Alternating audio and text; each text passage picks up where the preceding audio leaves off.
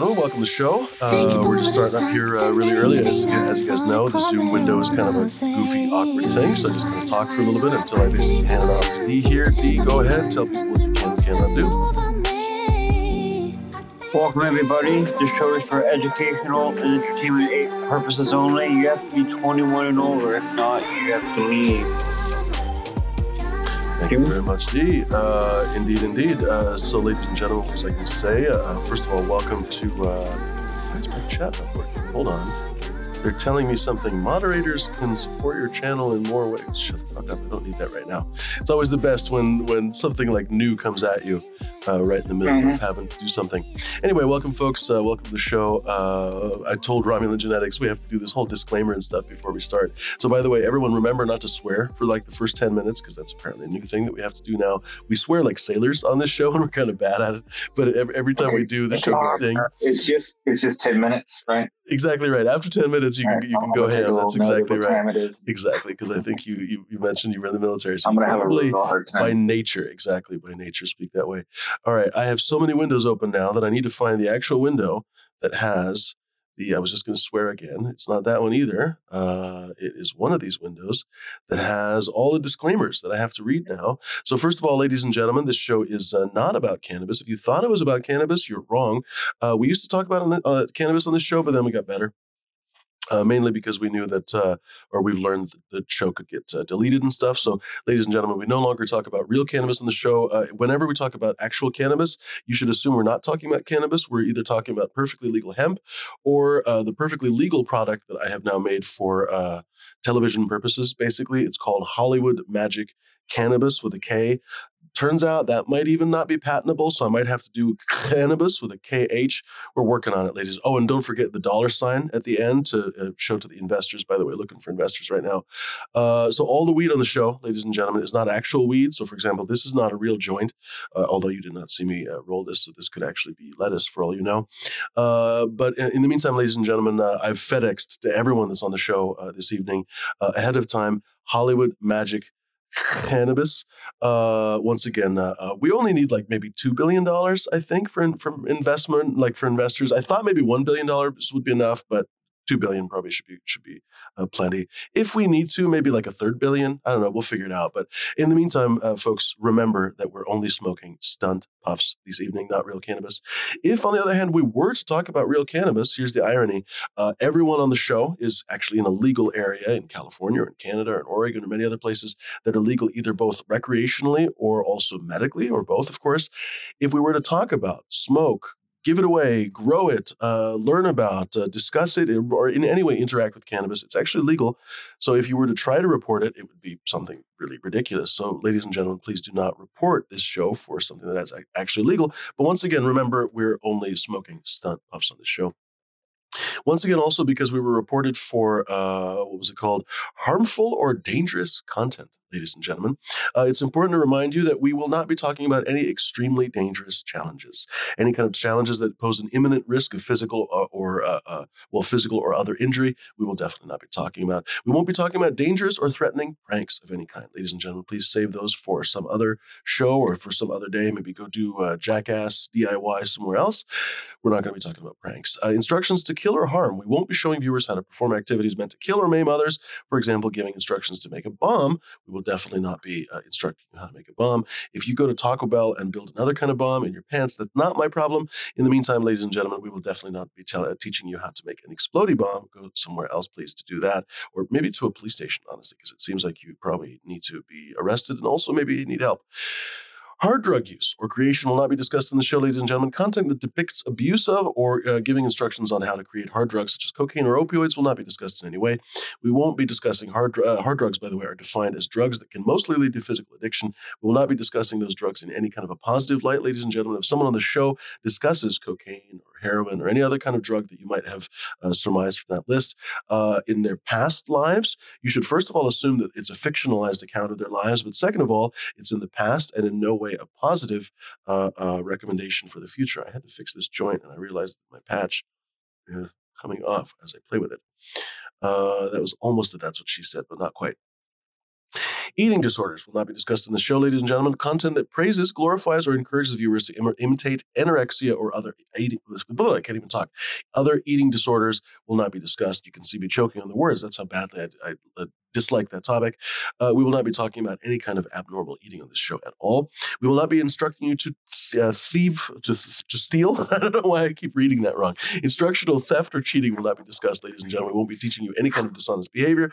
We won't be teaching you how to hack into anything, not a cucumber or a computer, demonstrating how to use computers or information technology with the intent to steal credentials, compromise personal data, or cause serious harm to others, such as, but not limited to, hacking into social media accounts will not be discussed in this channel.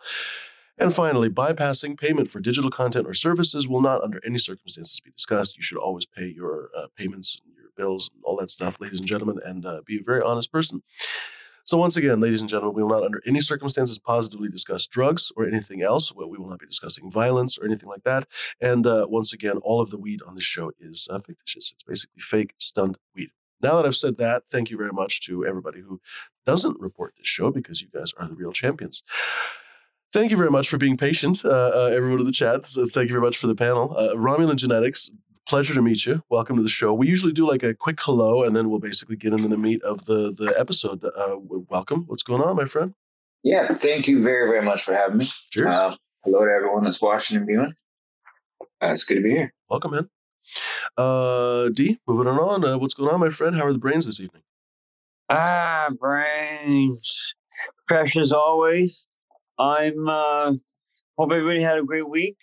I'm smoking on some stunt pine tar tonight, and I also got some stunt ice cream cookies again. Very good shit. I hope everybody had a great week. That's about it for me, I guess. Oh, find me on Instagram at D_zombie_. Nice to see you, D. Flora, what's going on, my friend? Welcome.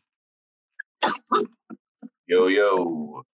Chilling, just smoking some sour strawberry, live resin. It's pretty good. I wasn't a big fan of the strawberries, but I think you kind of convinced me over the past several months. When you add that sour note to it, changes it totally. But yeah, it's just chilling. Look forward to the interview with Romulan. Romulan's fire, people know that, so it's the basis of a lot of subcool genetics. It's right in the heart of it. So, yeah, absolutely, good interview.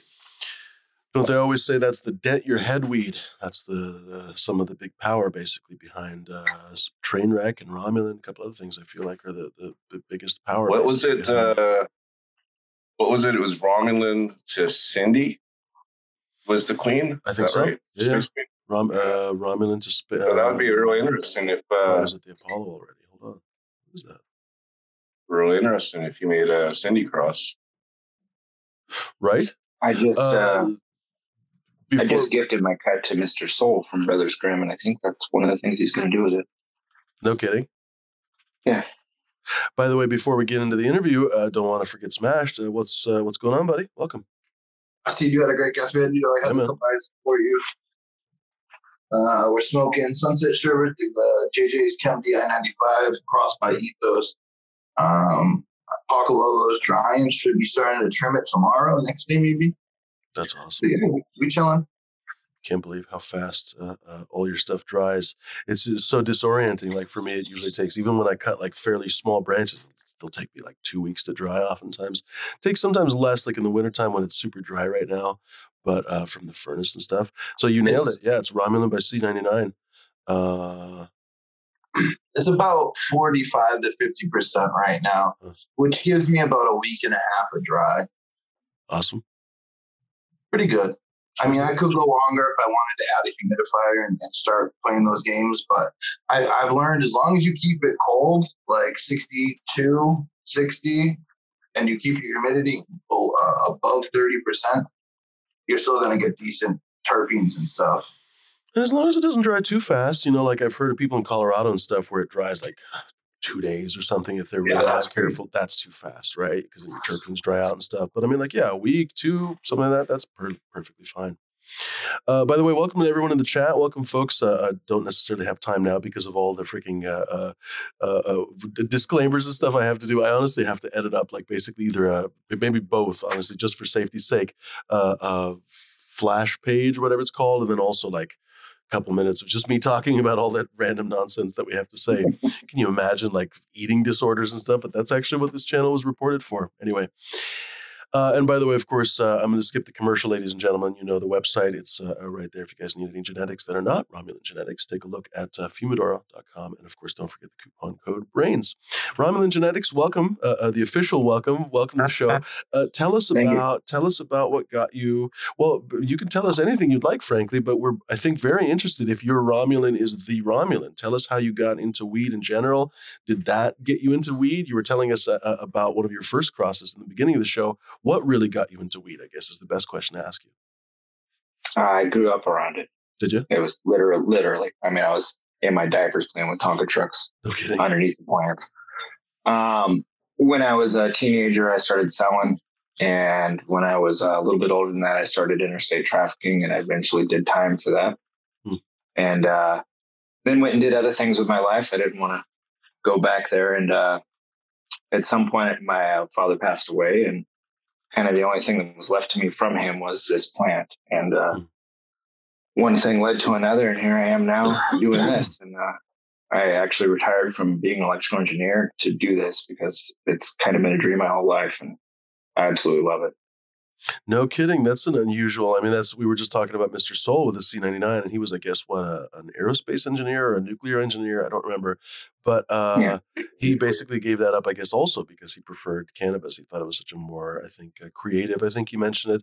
We should actually have him on the show. But I think he said one time that it was just a more creative outlet, basically, for him than numbers on a paper. I can't remember exactly how he said it, but it's interesting that you would leave something so, I don't know, probably prosperous, lucrative, impressive, everything, and for weed, right? Like a lot of people are like, what, for weed?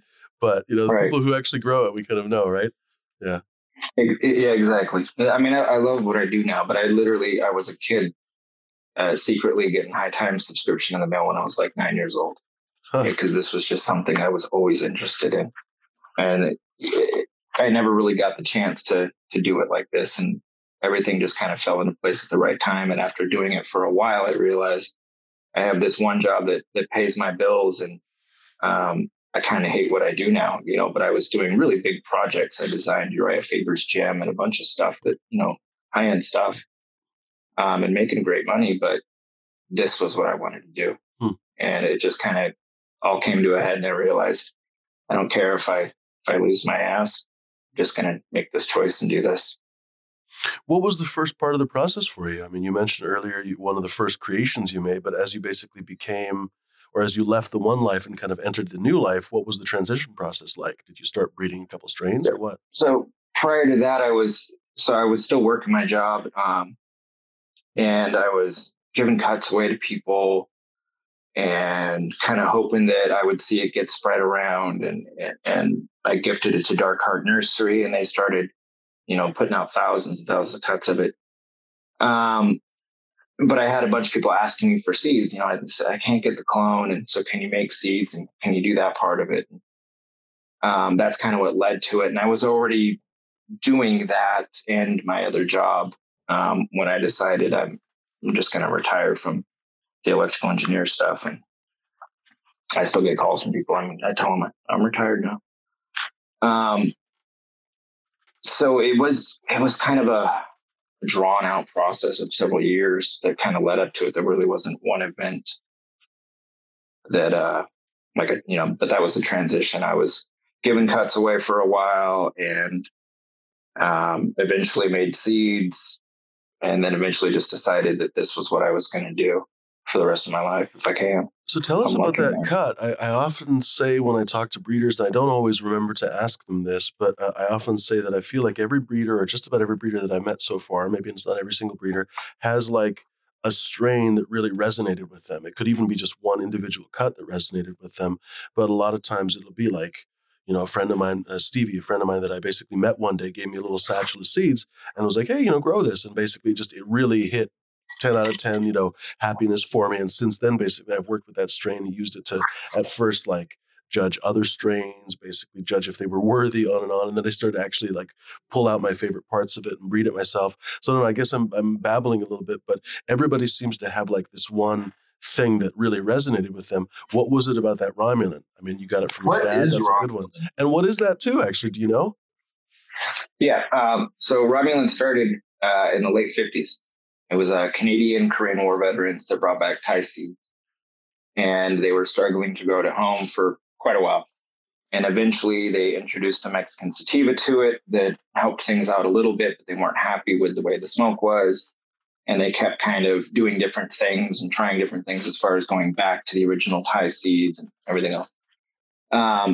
It was kind of a long process where they introduced Mexican sativa to it, then Colombian red, and then eventually Afghani. And they were starting to like what they were finding with that, and decided to just kind of on a random whim go back to the Colombian red and kind of back cross it to that, the result of all four of those combined. And at that point, it was kind of like a eureka moment for them.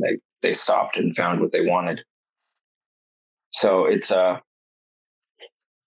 basically made of landrace strains. What do you feel that it offers when you cross it to other stuff? I basically need to show by the way, your beautiful Instagram. But there seems to be this very recognizable kind of pattern. First of all, it's super dank looking, but what does it bring basically to every cross that you bring it to? So you had started by kind of asking, like, you know, what made it special? I forget how you worded it, but for me, it's I have PTSD from things that have happened in my life in the past, and I also have some nerve damage issues and stuff, and I was on a lot of different medications. And when I started getting into Romulan, growing it in my own and smoking it and everything, and it's fabulous smoke. It's really fucking good weed. But do we make 10 minutes? Oh, good, I'm past 10 minutes.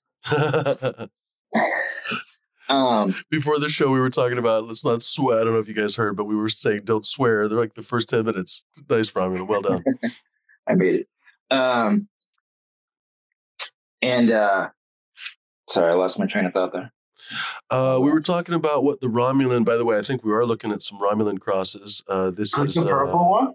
That's outdoors for me. I remember where I was at.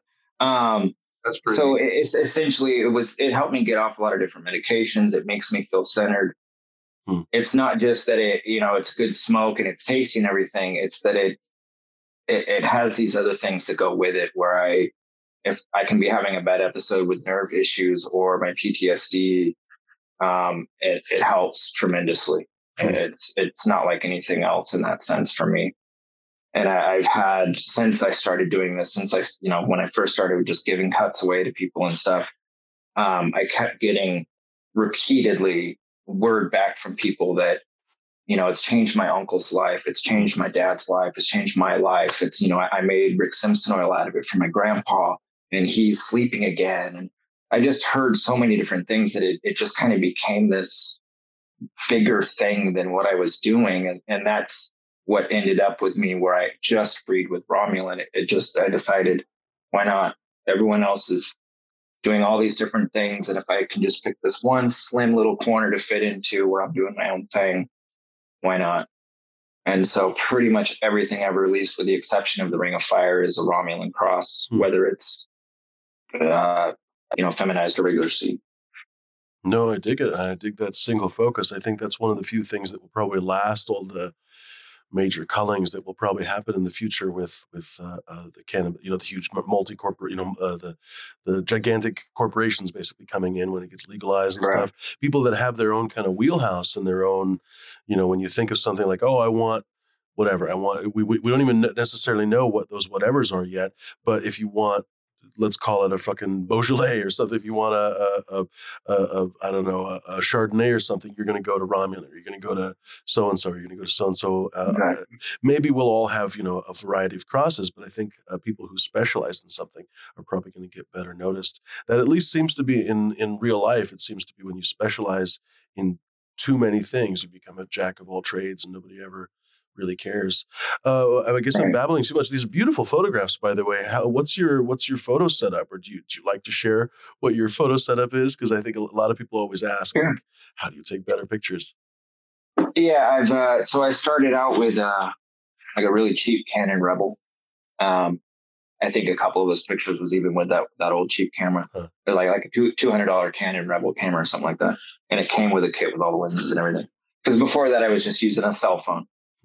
And my grandfather was a photographer. He taught me when I was a little kid, so I had some kind of basic experience with f-stop and stuff like that. But I didn't really know what I was doing, and so over years I learned. I got better at it, and now I have a Canon 5 DS body, and I use different lenses. I've got an MPE 65 millimeter that I do for my macros now. I had different Laowa lenses that were a little cheaper and not quite as good. So I've converted over to the MPE 65 millimeter now. I also use a Canon 2470 for a lot of my just, overall flower shots. And I have some studio lighting and different ring flashes and stuff, but it's been a journey. I absolutely love photography. I've gone out and done a little bit of like nature stuff and a little bit of insects and stuff like that. But it's really rewarding. Yeah. When it is a little bit ridiculous. People will ask me like, oh, what's your favorite hobby or whatever? And I'm like, oh yeah, photography. I've been doing it for a long time. They're like, so what do you take pictures of? And then I have to be like, 99% of the time it's weed. Right. Like, I mean, it's ridiculous too, because it's not even like weed wasn't even like the thing that brought me to photography or something. I don't know how to describe it, but dude, I don't know. When you just take pictures of weed all the time, it ends up being like 99. Like, I take pictures of like meals with my phone, but I mean, that doesn't even really count necessarily. Anyway, it's cracking me up. That's a beautiful. It seems like it never gets old for me. And maybe you can agree with that.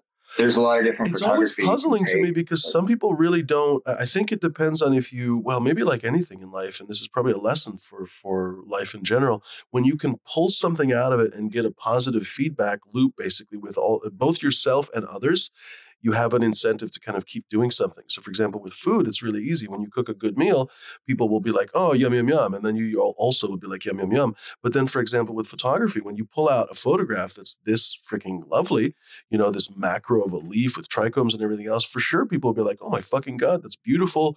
I haven't seen that before. Every time I've ever posted a photo like that, people are like, oh, that's so cool. I haven't seen trichomes up close or whatever. Because, you never know who's following you, like out of how many thousands that might see your post. Tons of people. That's the first time they've seen something or first time they've seen it that way. Anyway, it's super rewarding when you can do it well.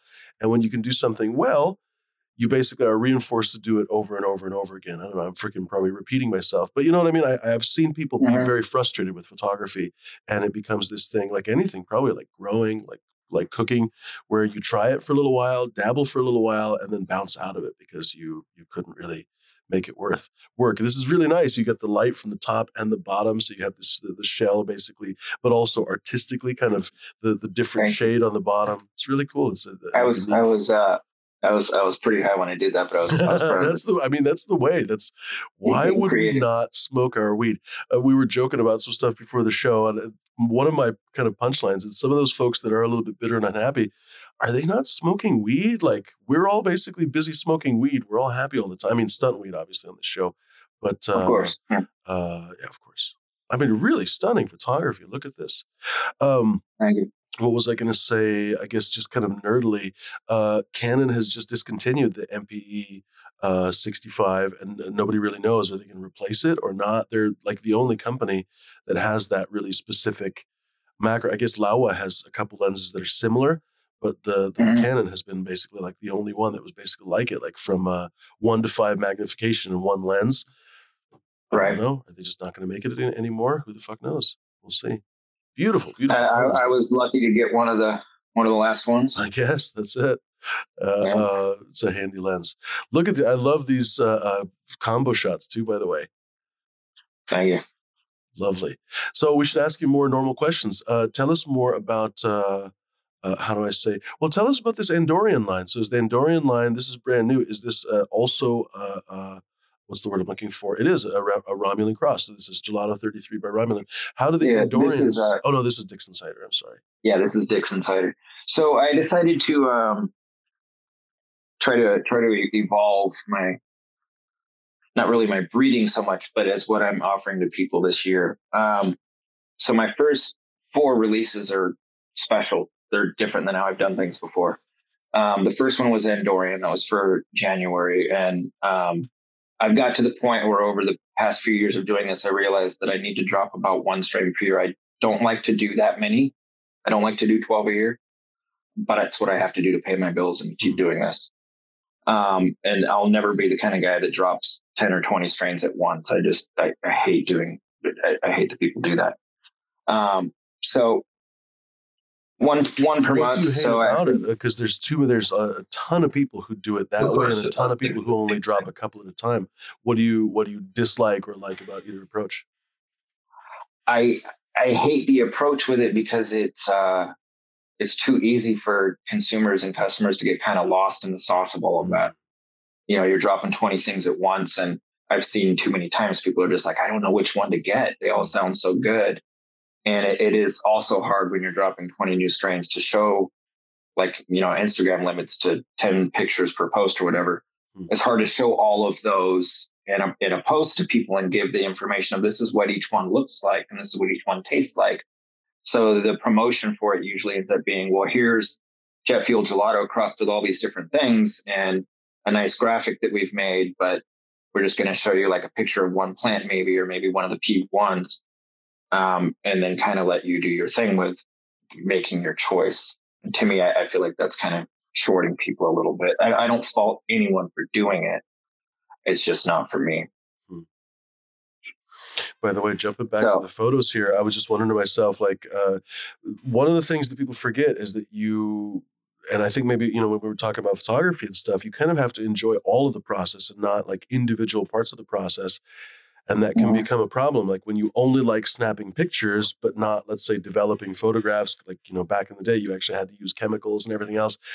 But like now you don't have to actually use chemicals, but you do develop your photographs basically digitally online. You can use, you know, Photoshop or Lightroom or Capture One, a bunch of different software to actually manipulate the kind of raw image. A lot of times if you shoot probably I imagine he's shooting raw and then basically editing in some kind of a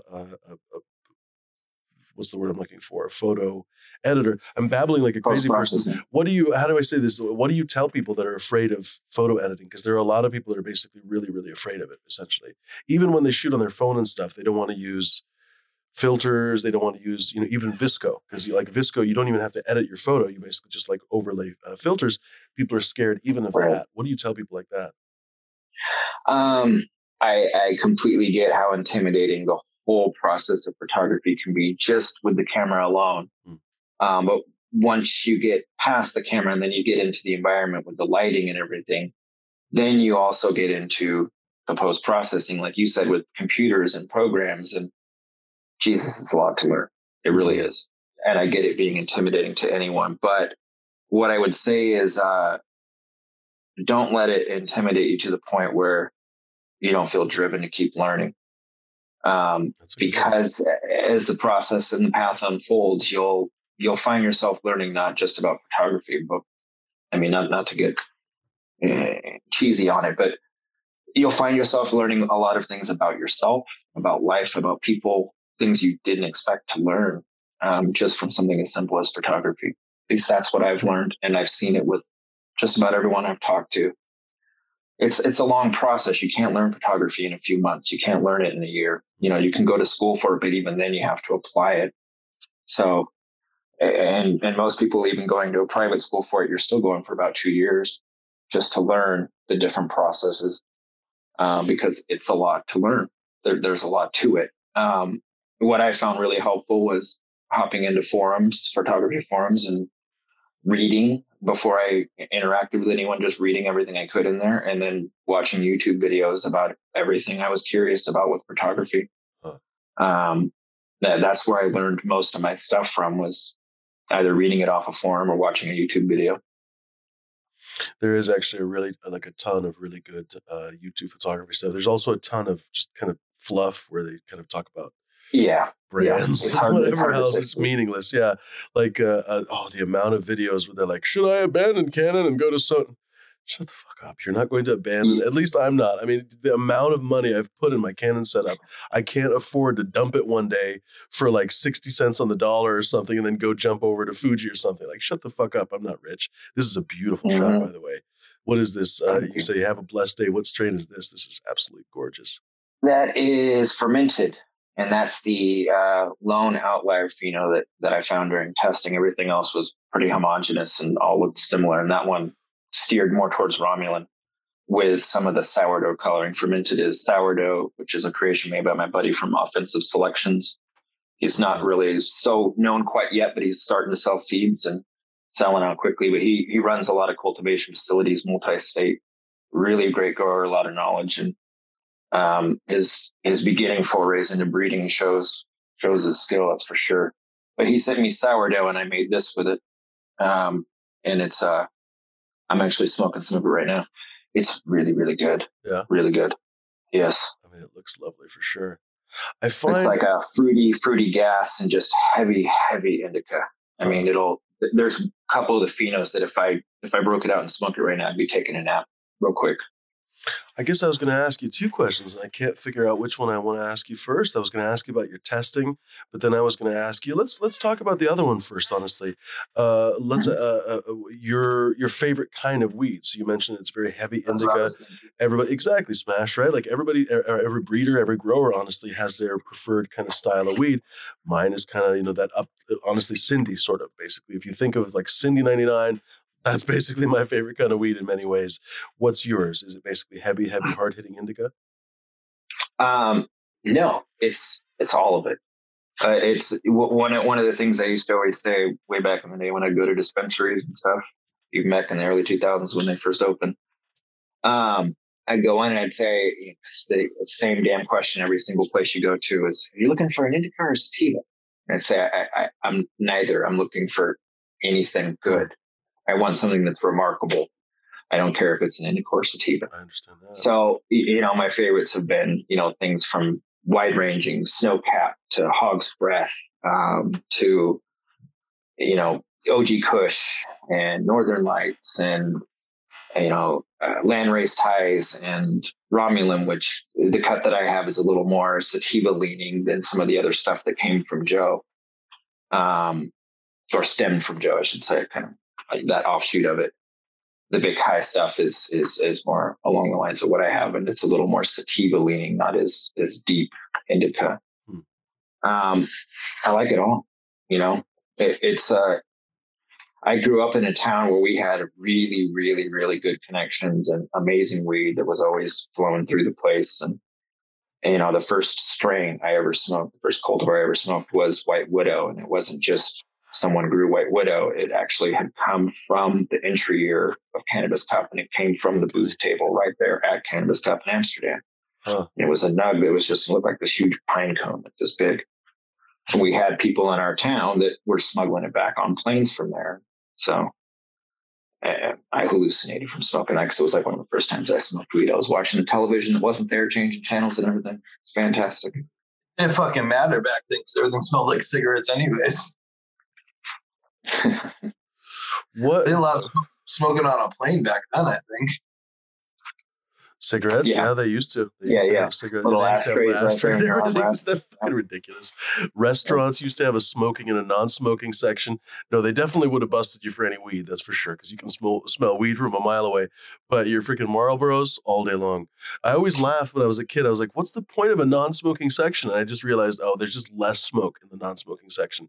It's not really a non-smoking, it's just less smoke. What was I going to say? Well, I was going to ask a totally different question, but honestly, that's so fun after you take your bong hit. What's it like? Because I think for a lot of us, it's very unusual to grow up in a weed family. Like a lot of folks will have grown up maybe in a construction family. They know what that's like. Or maybe their family owned a bakery or a restaurant. They grew up in the restaurant business or something, right? What's it like growing up in the weed business, basically, like you were talking about? For me, it was very formative. It wasn't just the weed. it was the best way to describe my upbringing as a childhood was, if you've ever seen the movie Blow with Johnny Depp, it's about the story of George Jung. That was kind of like how I grew up. We literally had planes flying over our property, lighting oil barrels up, and then kicking bales out over my dad's house. I grew up with every barbecue, every camping trip, every birthday party was filled with Hell's Angels. I could drop a bunch of names right now, people I shouldn't even know their names, and they know who I am. So it was very formative because it was very freeing. I almost raised myself amongst adults who weren't really adults. And I don't know how to explain that experience fully, but everyone's skinny dipping, everyone or something. Yeah, everyone's partying, everyone's skinny dipping. There's, scales filled with drugs everywhere. There's just everything. My dad was dealing to like the Eagles and Fleetwood Mac and famous people. And so things were just out of fucking control. And that was my childhood. That was my upbringing.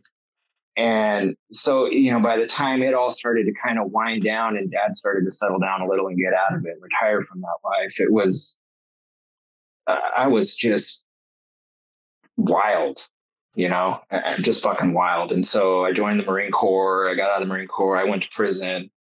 It took me a long time to become who I was inside because I had been exposed to so many things. My view of the world was very different than other people's. And what I always was inside was a gentler, kinder person. I care about people. I can't help but stop and help people that I don't even know and things like that. And I wasn't that way for a long time. It just what was inside of me. So it took me a long time to get to that, but it's kind of a yin and yang life that I've had from the beginning and early adulthood to me now, midway through my life. Very, very two different looks of how things went, but I wouldn't change fucking any of it. It certainly has taught you, at least that's something that I've learned. Like, I feel like, among other things, I'm kind of changing the subject ever so slightly. To learn empathy, I feel like you have to basically have been hit in the face, with several bricks in your life.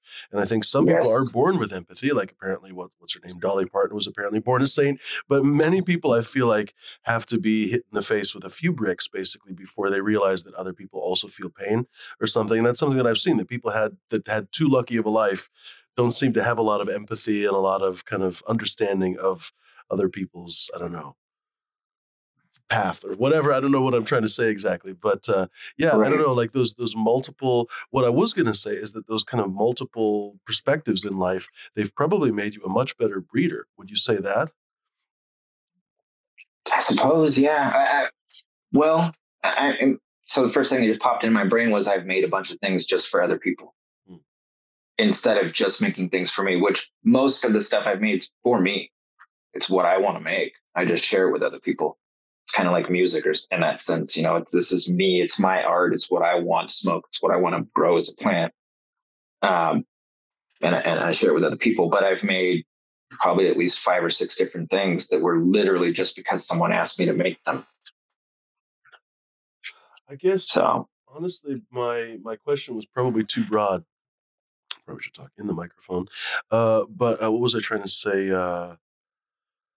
Okay, maybe I'm injecting my opinion. So you're not really supposed to do that when you ask people, but I guess I'll explain myself. I have always thought, or I've often thought, not just in cannabis, but especially now when we're talking about cannabis, that when you are able to bring disparate points of view to a subject, whether you're cooking in the kitchen or making a cannabis strain or even growing a cannabis strain, when you can bring some other experience to that, it's going to make it a better experience, basically. It's going to make it a better product effectively at the end. If you had basically grown up from a baby or something, and your only purpose in life was to grow cannabis, you could grow maybe perfect cannabis or something. I don't know. This is probably a stupid metaphor.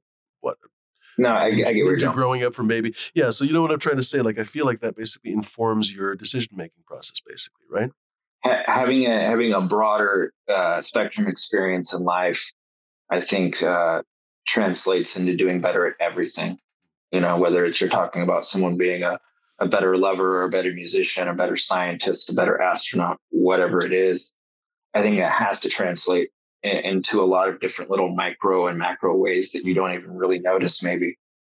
And so it definitely affects my breeding. It's just not something that I'd have to kind of sit and analyze and figure out exactly how. But I know that that's at least on the surface one of the ways, is that me, who I am, because I was so self-centered and selfish growing up, and was just kind of taught that that's how you do life, and had to learn to become a less self-centered person. I wouldn't have even done strains for other people. I would have just laughed it off that they asked me to cross something with Girl Scout cookies. I would have just laughed if they said to work with gelato. I just would have been like, there's no fucking point in me doing that. Everyone else has done that.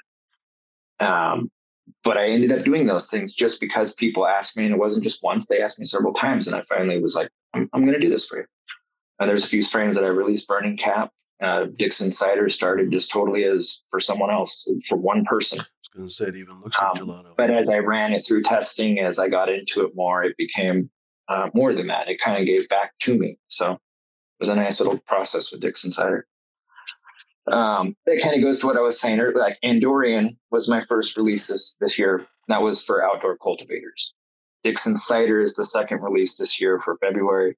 It's for commercial cultivators. I specifically have, bred these things and tested them, and they're perfect for those two situations. The one coming out next month. Go ahead, sir. The one coming out next month is for people who have grown tents or have limited vertical space. So it's like the one next month is a fast finishing 7 to 8 week, stays very small, doesn't stretch at all, and doesn't bush out wide. It's perfect for people who are growing in tents and want to grow more than a couple plants at a time.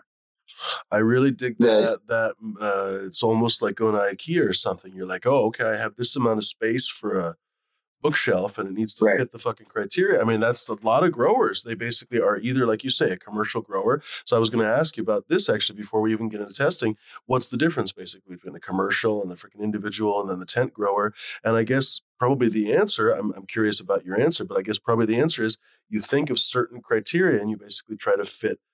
Well, better is to actually ask you, how do you basically design those strains really for those different criteria, for the different cultivators, different groups of cultivators, different style of cultivators? What do you do? So the one that's coming out next month was a bit of an accident in that sense, that I'm throwing it in at the end because it's perfect for this. And I kind of came up with this theme late in the game of releasing them this way. This started out with Dixon Cider was made first. It started out as a joke thing. Once I first started getting into testing it, I realized this is perfect for commercial cultivators. And that makes sense because gelato has been very popular with commercial cultivators in the past. I then kind of took that idea, it formed a little seed in my head, thought, okay, I'm going to make something specifically for outdoor cultivators because I've had so many people grow my Romulan outdoor. They've loved it, but they've asked for more for other things. And a lot of the stuff that I've done hasn't really been tailored for them. And in fact, really isn't great for outdoor because the branches are too weak and things like that. So I kind of sat down in my head before I started this all. I thought, what to me would be the perfect, and Blue Dream was one of the first things I thought of for an outdoor plant that is just such a wonderful, round bush, just perfect kind of thing. The structure, its ability to be grown in a lot of different climates and environments and latitudes. I figured I'll start with that. And I ended up getting my hands on the Santa Cruz Blue Dream cut and breeding that with Romulan. And I was looking really down on myself when I was doing it at the time as a breeder. I was just kind of really, really insecure and self-doubt with things. Why? Blue Dream is good. Fuck. Not on that particular. It was just at the time I was just kind of like in a not great place, and I started getting into the testing of that one, and it was one of the things that kind of lifted me back up and made me realize, I'm not totally off track here. I'm not wasting my time trying to learn and get better at this. How'd you get in with dark art? when I was just giving clones away to people before I was ever Romulan Genetics or anyone knew who I was, I had a lot of different friends that I was giving cuts to, growers up in the area, people that I'd worked with when I was trafficking. And eventually, once, I can't remember exactly what the connection was, but one thing led to another where they contacted me. Oh, nice. And they wanted to buy it. And I said, well, I've actually been trying to find someone that can put this clone out more widespread, because it's kind of like my responsibility to keep this thing alive. And I feel like I don't know what the fuck I'm doing and I'm going to kill it. And I don't need that on my shoulders. I want to have some security here and know that someone else is taking care of it, that knows what they're doing. And so it eventually led to, I convinced them that, look, I don't want any money. I just want to gift it to you. And I just want you guys to try to get it out there as much as you can. And they did. And they ran it through like a year and a half of testing before they released it publicly. And then eventually put it through tissue culture and gave me back one of the results from the tissue culture before they went public with it. It seems to be like the future. People can have so many strains in a little refrigerator. Yeah, right. Yeah. What's your, I was going to say earlier, what's your testing process? So we were talking about testing and how you figured out basically some of these things work for different things. What's your process? Do you have testers? Do you test yourself? What do you do? So a lot of different testers besides me. That it gets to a point where that happens and I send out seeds to a bunch of people. Dixon cider was made over 3 years ago. It's a long process with me. I don't really rush through things. I'll make the seeds, and usually when I first make them, it might be like a really small batch, like one plant. I give just one plant in a room that I've seeded because I want to see what happens with this cross before I go deep and fill up a room with plants and make enough seeds to actually get out into the world. And so I'll have just this initial small amount of seeds, sometimes 20, 30 seeds on plants that don't work out so well. And I'll run them through the initial test. And if I like what I'm seeing and really like it, then I'll go and I'll make some more seeds with those exact same plants and make enough for production. And then I'll also have more to continue testing.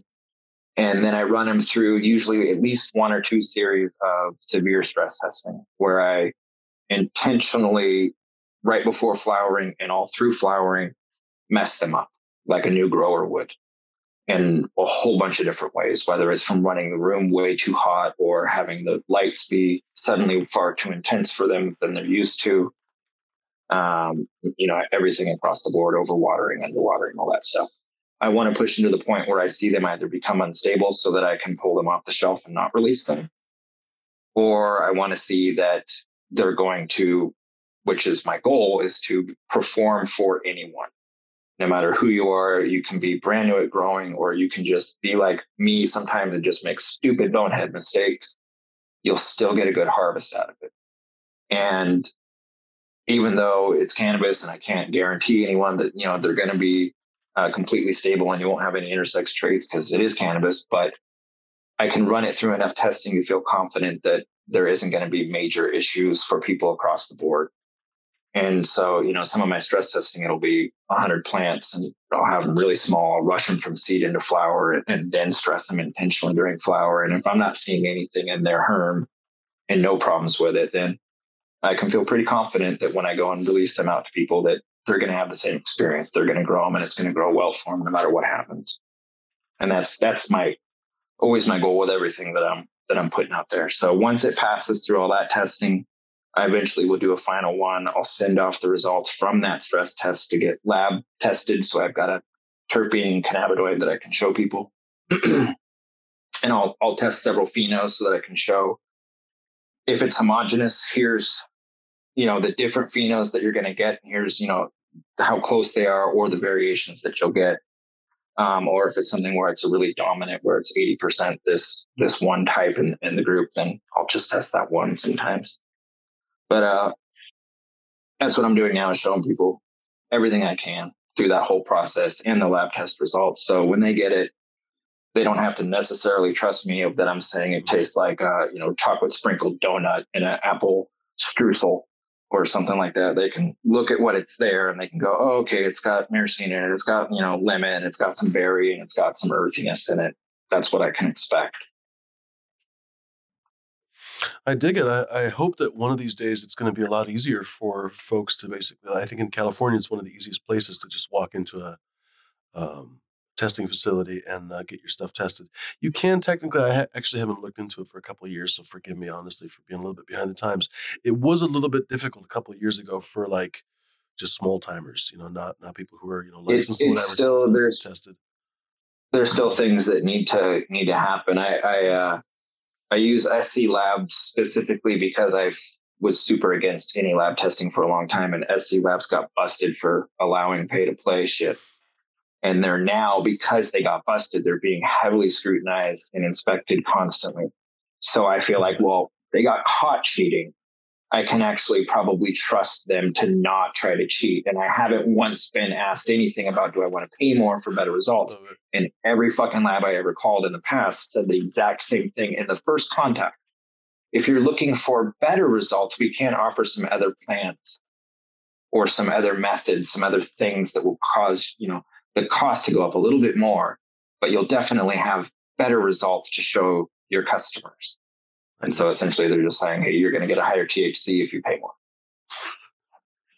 So this place has been, heavily scrutinized, but they have a program where you can not be under the full state compliance testing. You can go for just quality assurance and quality control testing. And so you don't have to have all of the different loophole stuff, but there still is some things you have to do. You can't just take it to a lab. A courier has to come and pick it up, and it's all a process of things that have to be done just the right way. Go ahead, Flora. There's been several of those that got busted here in California. They're doing that same crap. It's basically when you bring them a sample and they say, oh, well, what do you expect it to test at? Or what do you want it to test at? So, Right. Wouldn't it be nice if everything in life was that way? What are you expecting your car mileage to go? Oh, I don't know, 57 miles per gallon. I don't know. What's normal for a 50-year-old Toyota? Philly Boy is asking, by the way, speaking of testing, speaking of terp testing, what kind of terps do you have across your genetics, or what's the range? You said you like a variety of cannabis. It looks like you have a variety of crosses. What's your kind of terps range? My personal preference is leans toward more towards the old school palettes of danky, earthy, hashy, with some minor floral things and gassy stuff like that. But I've done it all. It's across the board. Romulan tends to bring a lot of spicy, sometimes pine with it, but with most of the crosses, you're going to have some kind of like spicy, dank thing going on there that it's kind of hard to describe other than it feels old school. And so it might have that with some fruitiness. It might have that with, some gas or, but I've kind of done everything because in some part of what I'm doing is I'm trying to find just different flavors of the same effect, the same kind of high. And other things that I'm doing for my own self is I'm making things for people out there that I know they like as far as flavors and things like that. So yeah, I've done a lot of intentionally fruity stuff that I knew was going to be fruity, and it was because a bunch of people asked for me to make fruity things. So there's some kind of I don't know, what do you call it? Like a prejudice against fruity flavors in cannabis. And it just kind of cracks me up because there is actually good cannabis that is fruity. It's not all just like, although Stronana is good at that, but it's not all Stronana. It's not all just like weak shit. Like there is actually good fruity stuff. I feel like I'm taking I think it's regional. Flora, did you want to say something? Yeah, I think it's regional. I think it's a regional thing. It's like internet shooting the bed? Yeah, he's roboting a little bit. Okay, I thought it was me. I was going to say, but as I was about to say something, I was like, what do you say to somebody whose internet's going bad? Shake your internet or something? I don't know. I mean, I've noticed a lot of the newer generation wants the fruit. Like when I'm like at an event and I talk to like, let's say like someone like Charlie's age, a little bit different, they want the old school strains still, a lot of them. They're not looking for cookies. They're not. And then you talk to like people my age, they want the gas, the skunk, the cat piss. And then the younger generation seems to be the ones looking for the cookies, the gelatos, the apple fritter, and blah, blah, blah, whatever else Yeah. By the way, definitely. There was another question here from Big E, following up basically. What are some good traits to look for in a Romulan cross when you're looking for something Romulan leaning? If you're specifically looking for something Romulan leaning,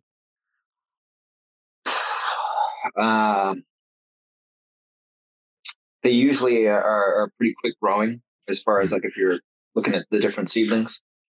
They'll stand out initially, and this isn't, but initially you'll be able to kind of single out which ones could become Romulan leaning just based on their growing a little faster than the other ones. The nodal space will be a little bit stretchier if it's tight on the other ones. The ones that are Romulan leaning will be a little stretchier. The leaves themselves, when they're new, will be skinnier looking, more sativa. As they grow older, they'll become fat, more indica looking type leaves. And if something is Romulan leaning in a cross that doesn't normally have color, so if I'm crossing it with, I don't know, something out there that doesn't really normally have any kind of purples or reds or any kind of colorfulness to it, and it's just kind of known that it's just a very green clone cut that I worked with or whatever it is. If you see something that starts coming out with some color, some fades to it, orange, red, purple, that's probably the Romulan leaning. The flower structure of it is gets more foxtaily tend to when it's something that's crossed in leaning. Not always necessarily foxtails, but that's kind of the best way I can describe someone that doesn't. It's kind of hard to describe what I'm talking about. But the buds, the flower structure where things seem to be very symmetrical when you see, all the parts of it form really nicely. And even if you spin around in a circle, it's all, very uniform structure. That kind of flower structure to it. And will tend to have, in some cases, foxtails kind of shooting off of that. But Romulan has a lot of recessive wild genetics that can be passed on. She's very dominant in breeding. That's cool. And so I have to be really particular with what I breed her with. I mean, I probably have released about 30% of the stuff that I've actually made just because so much of it comes out a little redundant. There's no point releasing something that's not unique in its own. If it comes out and it's all basically just Romulan or it's all basically just the other parent, what was the point of making it? Yeah. And stuff like that will get scrapped just right off the bat, just for that purpose alone. So she's very dominant, and she will also have these weird underlying landrace recessive stuff that can pop up here and there. There's a lot of twin seeds that are made when I breed with Romulan. There's frequently early mutations in the seedling stage that you'll see with some of the leaves and stuff. They'll form like webbed, and then they'll grow out of it, and it'll be perfectly fine once it's an older plant. So it's what do you just think the twin seedling thing is from? Because actually, mainly my first release, I had tons and tons of twins across all the lines. Basically, a lot of my customers and testers and stuff were reporting twins, and that was the first time I'd grown like tons and tons of twins. I've gotten a couple strains since then from people. A couple of like a landrace Afghan strain. A bunch of stuff was twins. But what do you think that's from? Is it like just a recessive wild trait or something else?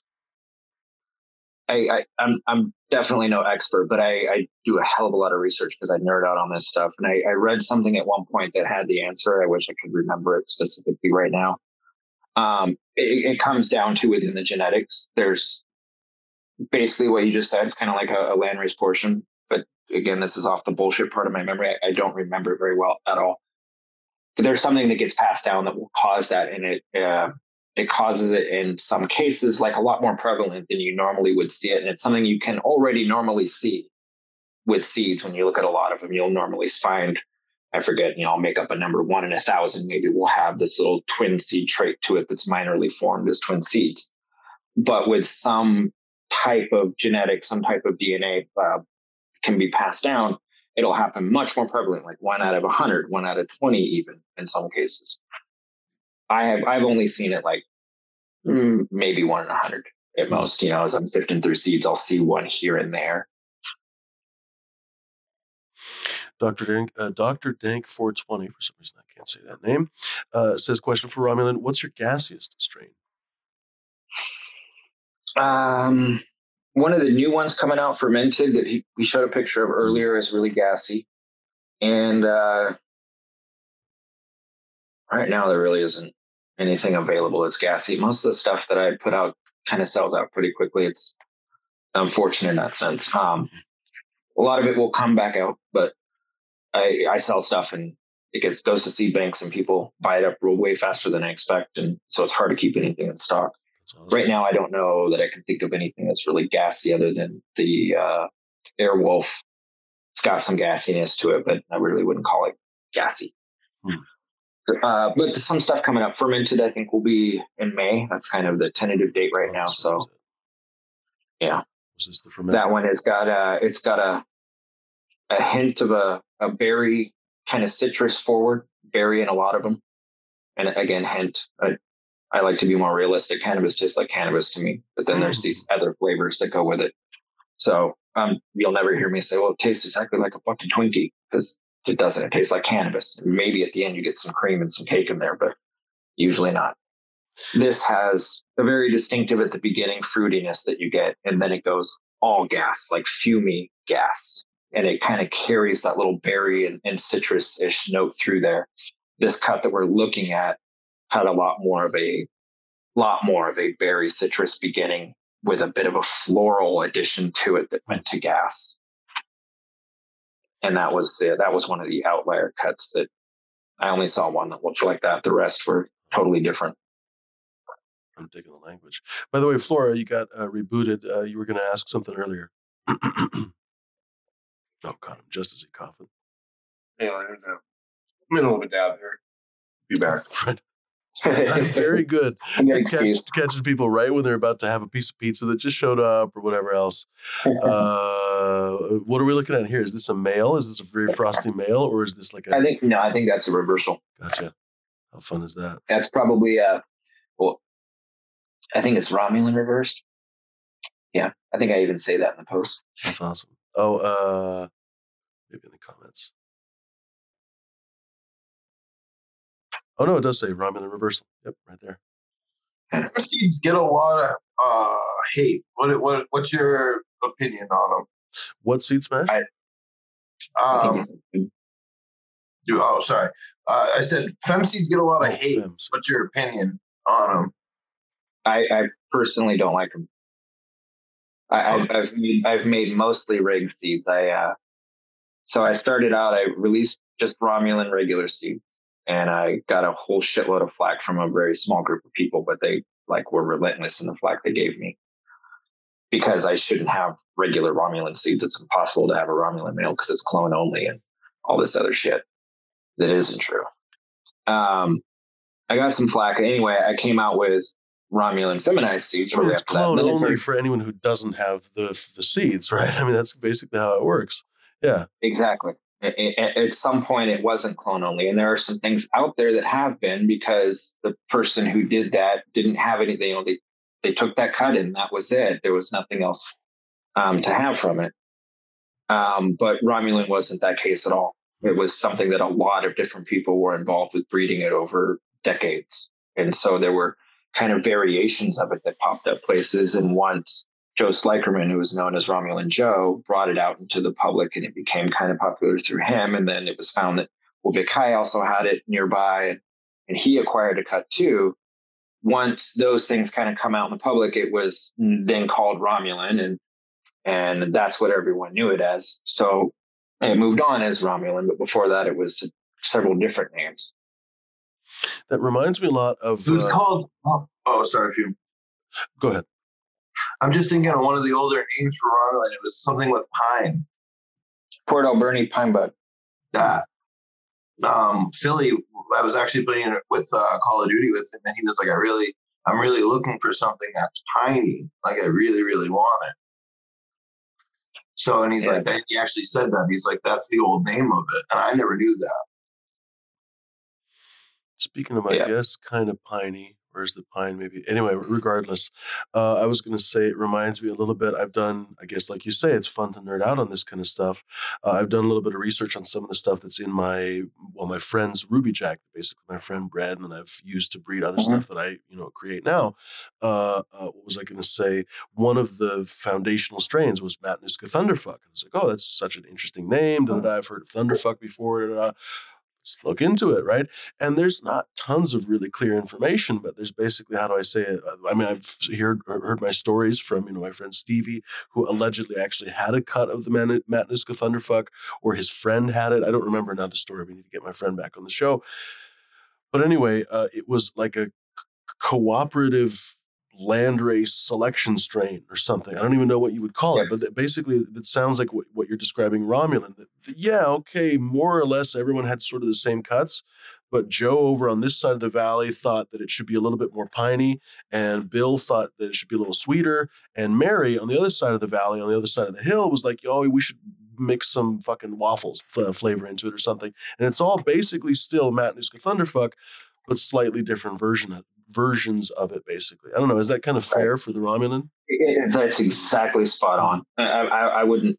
I'm not going to speak for that. That's the 100% truth of how ATF or Matanuska Thunderfuck was made. I'm pretty sure that's true because I've heard all the same thing from a bunch of different people. But I'm not going to say 100% because that wasn't me. I wasn't that. But what you're saying is totally true. Way back then, they didn't have the delineations, the descriptions, everything wasn't broken down like we have it now. It's good weed, and you were growing the same seeds. We give it a name because here's where it was grown, or it needs a damn name. And you all had the same stuff. Now you might kind of think, well, I thought my stuff was great, but Mary's stuff is fantastic, and I don't really like Joe's because he kind of sucks at growing anyway, but I don't like the stuff that he always brings over as far as the weed goes. There was that going on. So people would kind of within their circle would be like, well, Gary or Steve or whatever, they're the best. They've always got the best of it, but we're all growing the same stuff. We all have the same stuff in their mind. And then I think, down the road, there would have been, if we had that same situation now, if it was me, you, and these other people in this room, we'd be able to say, well, yours is a little more cheesy, or yours is a little more gassier. They weren't even talking that way back then. It was, this is some good shit. That was about the extent of how they were describing it. What's your, people are always wondering, and it's not always an easy answer to convey, but what's your selection process, both for males, because people are always wondering about that, but then also for females, or for just plants in general, for breeding in general? What do you like to select for? What do you like to pick for projects, all that kind of stuff?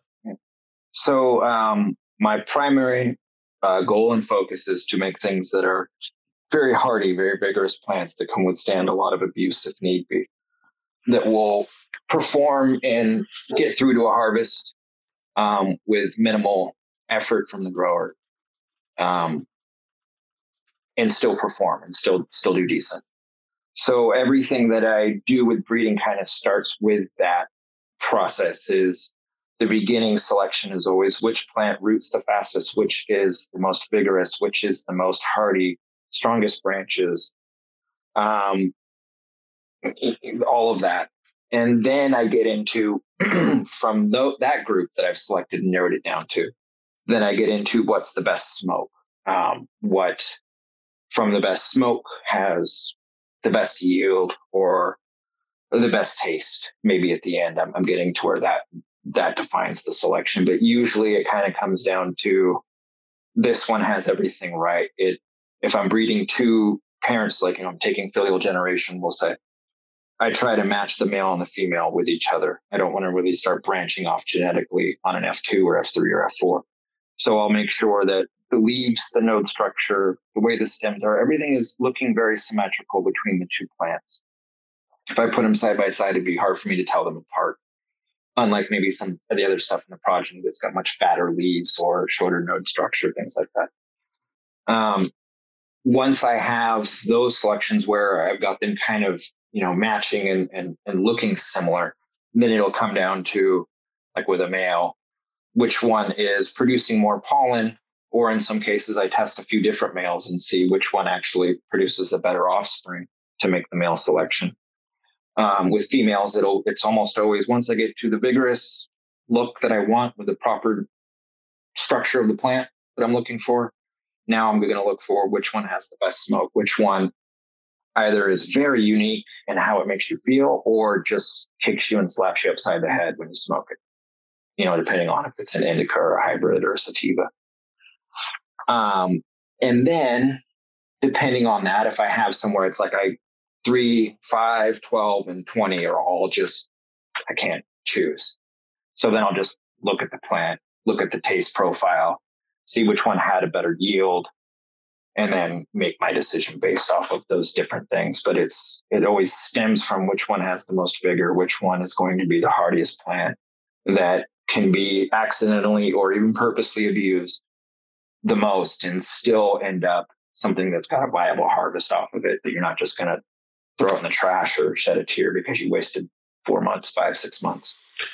You hear so often from people who've been burned by seeds, and they'll say stuff like, "Oh, my balls did it says 62 days on the back of the seed pack or whatever, 63 days or whatever it is that they say.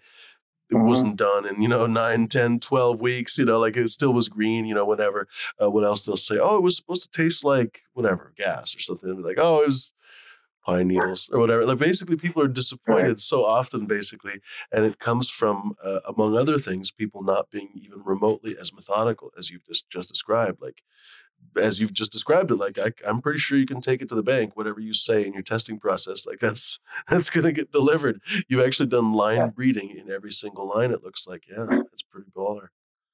And I'm very realistic. I haven't done this for very long. I'm still new at this and I'm still learning, but I've done it long enough now to have seen enough people make mistakes or I've made mistakes, or just shit happen. But I've had enough customers, unhappy customers, come to me, and it's still a really, really low amount, but each one has been so personal to me and a big deal.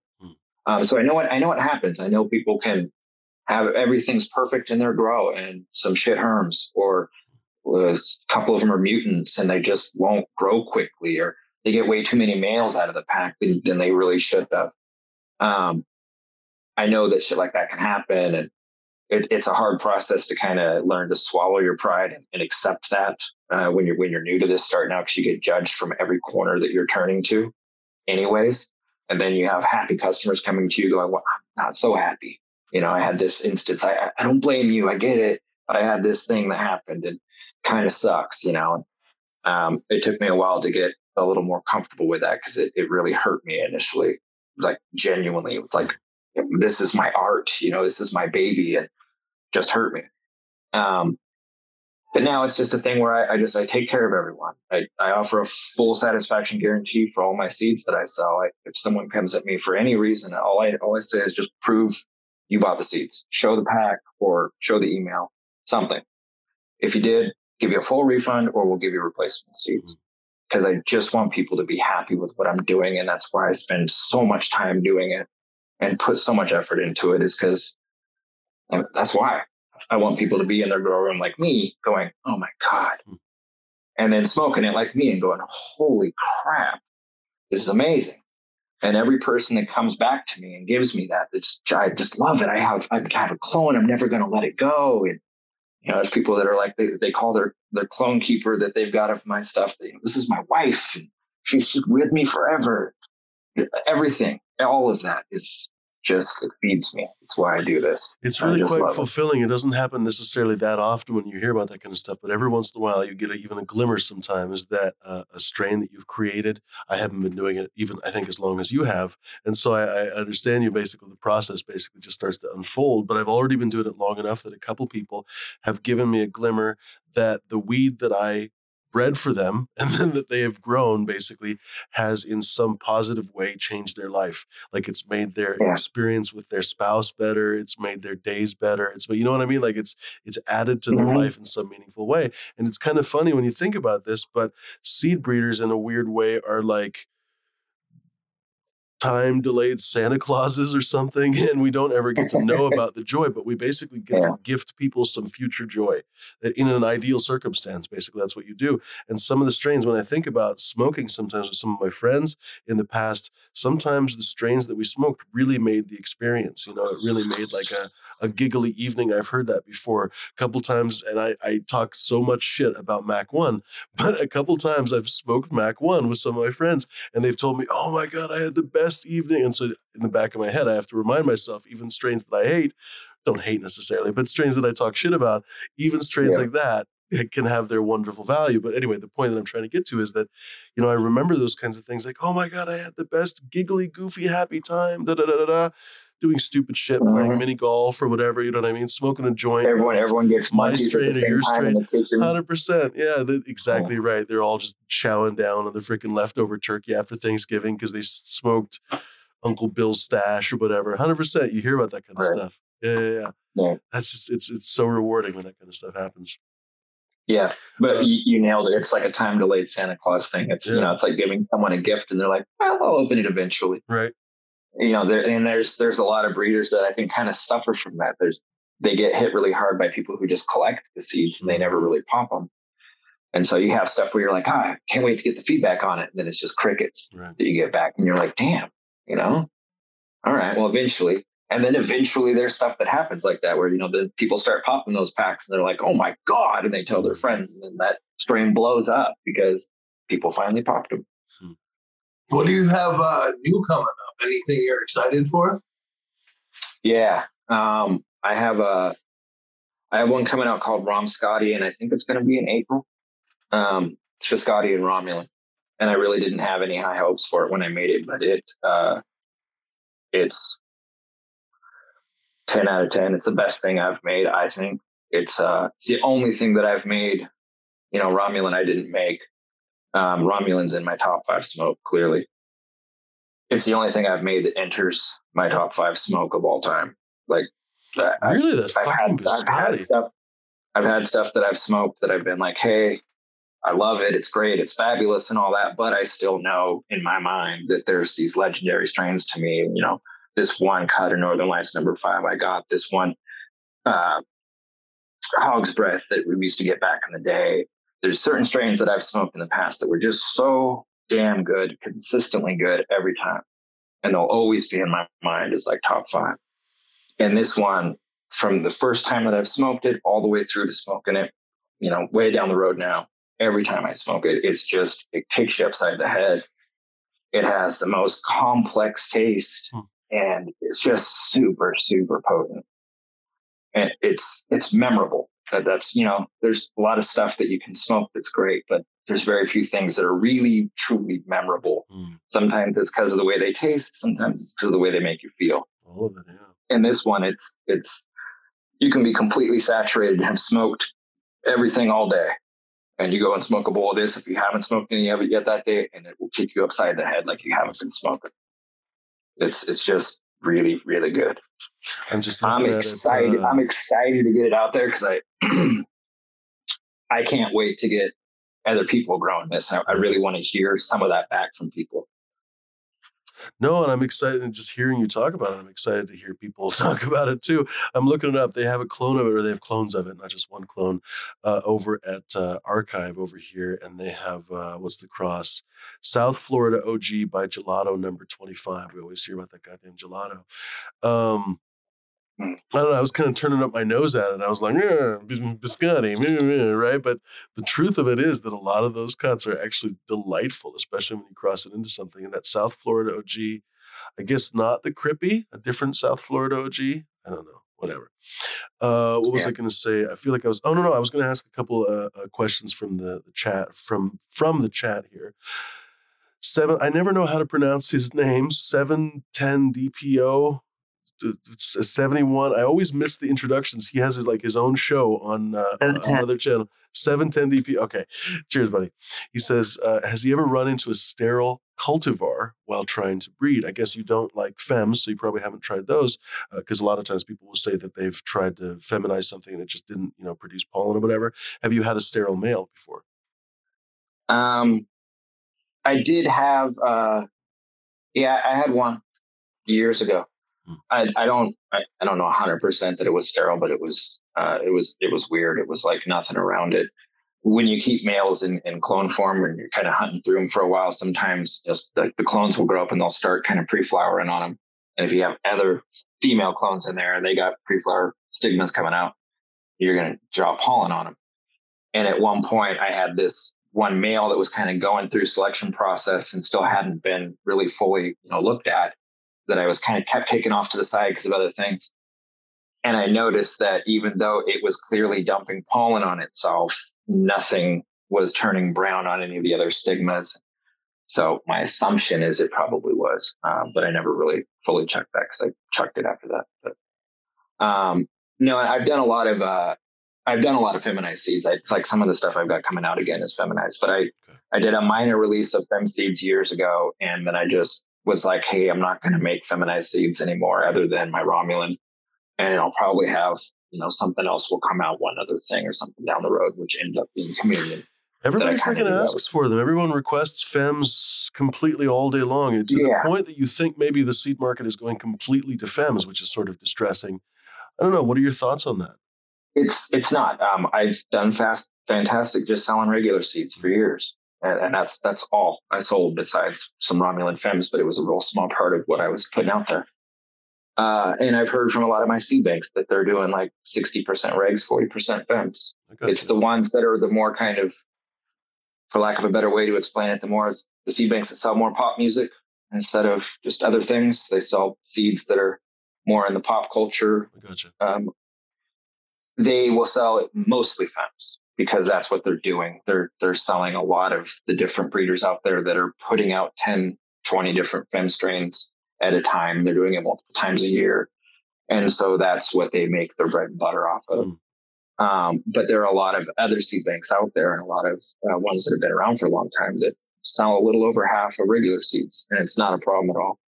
But you get a lot of customers asking, is this going to come out in fems? Are you going to sell fems? And so finally I said, okay, I'm going to make some. And some of them, things didn't work out. Some of them I didn't have any kind of high hopes for, but like the Biscotti and Romulan, it was just, Biscotti's okay to me. There's nothing special about it. But this cross came out beyond what anything I could have ever expected. And it is special. And some of the other stuff that I did that I didn't really have such high hopes for, this fem stuff came out really, really good. The sourdough that I got from my buddy, I already knew that was going to be good because that sourdough was crazy. But it is this process. My Romulan's really difficult to reverse, and I had to learn for a while to get to do it effectively. But there's some tricks to it. People don't really kind of think about numbers when they're trying to make seeds in a room necessarily. Some people will think I'm going to do this cross. I've got these clones and I'm going to reverse this one clone here and that'll make pollen to seed these plants. Instead of thinking I've got this one clone, I'll make several of it and reverse several of them to make plenty of pollen in the room to get seeds off of these plants. That way, it's almost like you're backing up everything. Even if one or two or three of them don't perform properly, you're still going to get enough off of that to make it worthwhile. And if you don't, you just repeat the process. You've still got the clones. You just do it over again. And yeah, it kind of sucks to do that and not make enough seeds in one run. But after you do that a few times, you learn to get a little bit better, to douse the plants a little more than you normally would to ensure that they'll reverse, or use different methods of using not just STS, but use that in colloidal and kind of combine them and attack it from two different fronts. And there's ways to go about it where you can make it very effective, making feminized seeds just like regular seeds. But as far as making the amount of them, it's like night and day. When you're making regular seeds, it's very simple. You have your male and he puts out so much pollen that you can just keep putting females in the room and letting them get pollinated by this thing, With feminized stuff, you have this really tiny window of when they put out good pollen that will be viable and in the air. And, but there's stuff I've learned along the way. You don't, when you get to that end of that window, I take down my reversed males, reverse plants, and I hang them in the room where everything's growing in, let them dry out in the room, knock all the pollen off them, let it get a last dusting, mark that date, go 8 weeks later, so the seeds have plenty of time to form fully.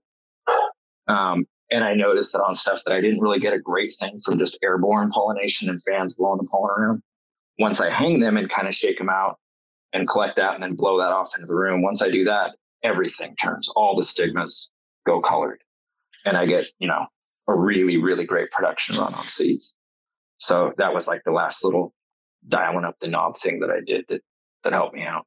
But it's numbers. Sometimes you got to do like 2-to-1 reversal. You got to do 2 female plants to 1 reversed. Or you might be lucky and have like 4-to-1. But when you start doing numbers like that, you start getting closer to how it is making great seeds.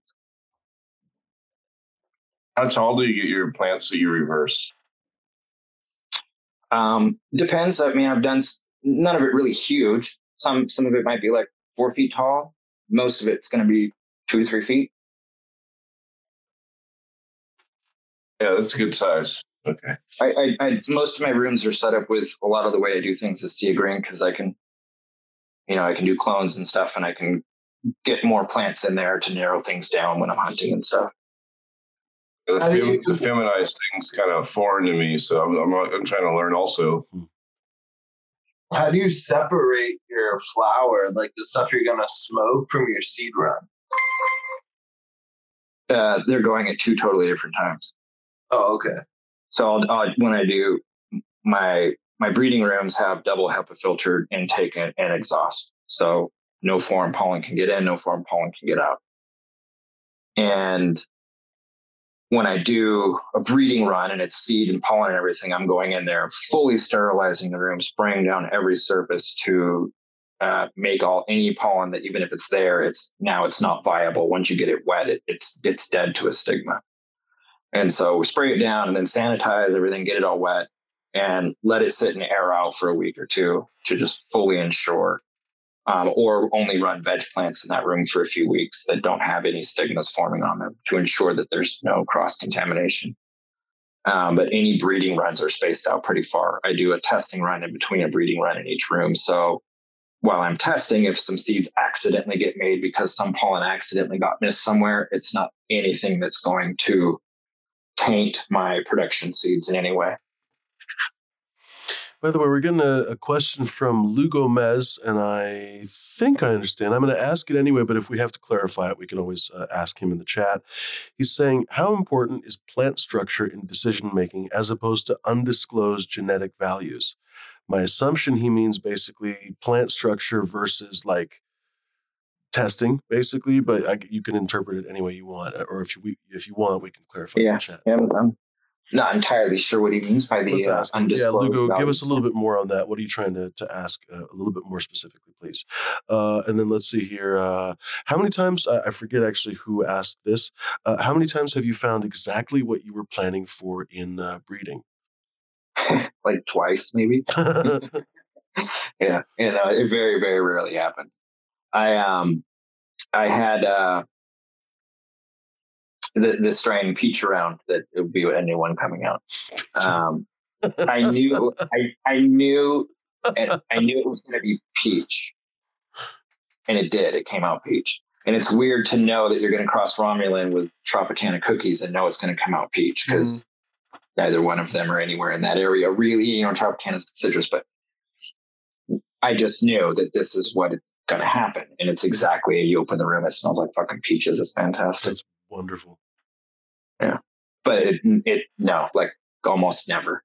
You have this idea in your mind and this plan and this, okay. I threw all that out the window years ago of like, I know exactly what it's going to be, or I'm hoping this is exactly what it's going to be like.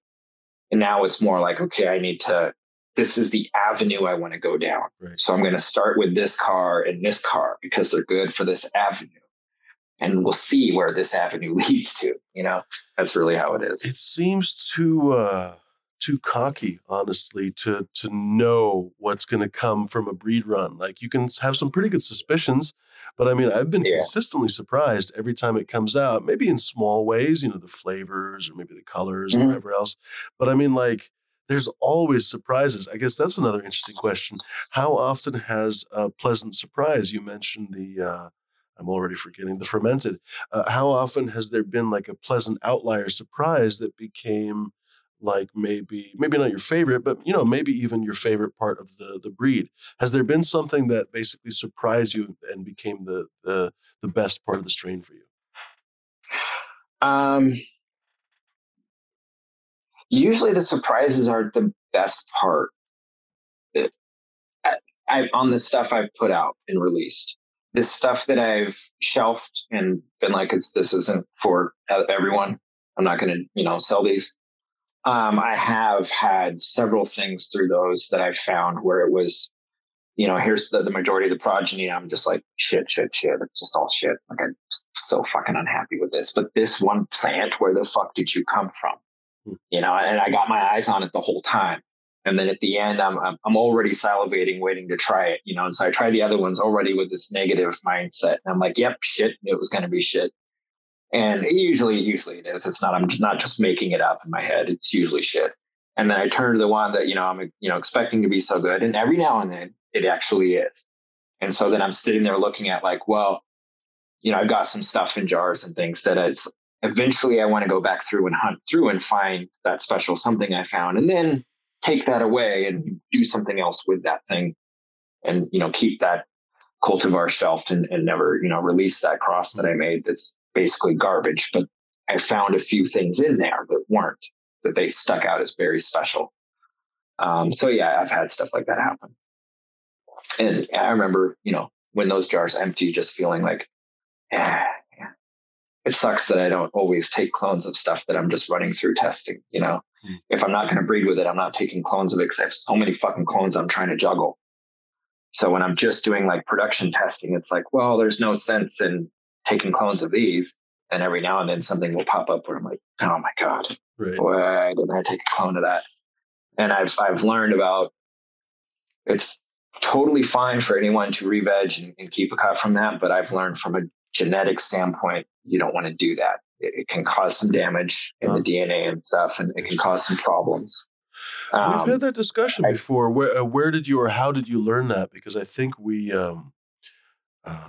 I don't remember when we were talking. There was a whole discussion that I was part of at some point. We were discussing that, like, oh, is it harmful to re-veg something? And I said basically, or I think I said that I've gotten stuff that's re-vegged and never quite been normal again, which doesn't seem really reasonable unless something basically happened. And then, sometimes you'll re-veg and not see any problems at all. But that basically told me that something weird might be happening.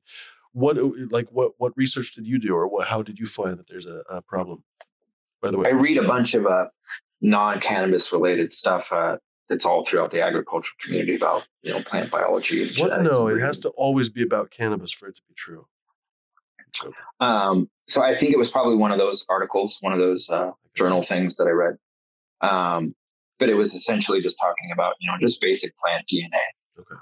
And it's not a universal law that when you re-veg, what I was starting saying, it's not an issue for anyone to do it. Do it. If you like doing it, do it. It's fine.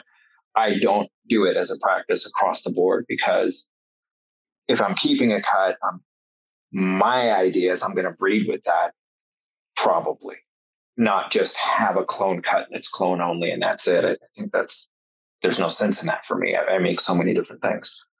So if I'm going to keep it around, I want it to be clean genetically, and I don't want to possibly taint it if I can help that. So if I haven't taken a cut of something and I see it in flower just performing, it's my loss for not taking a clone.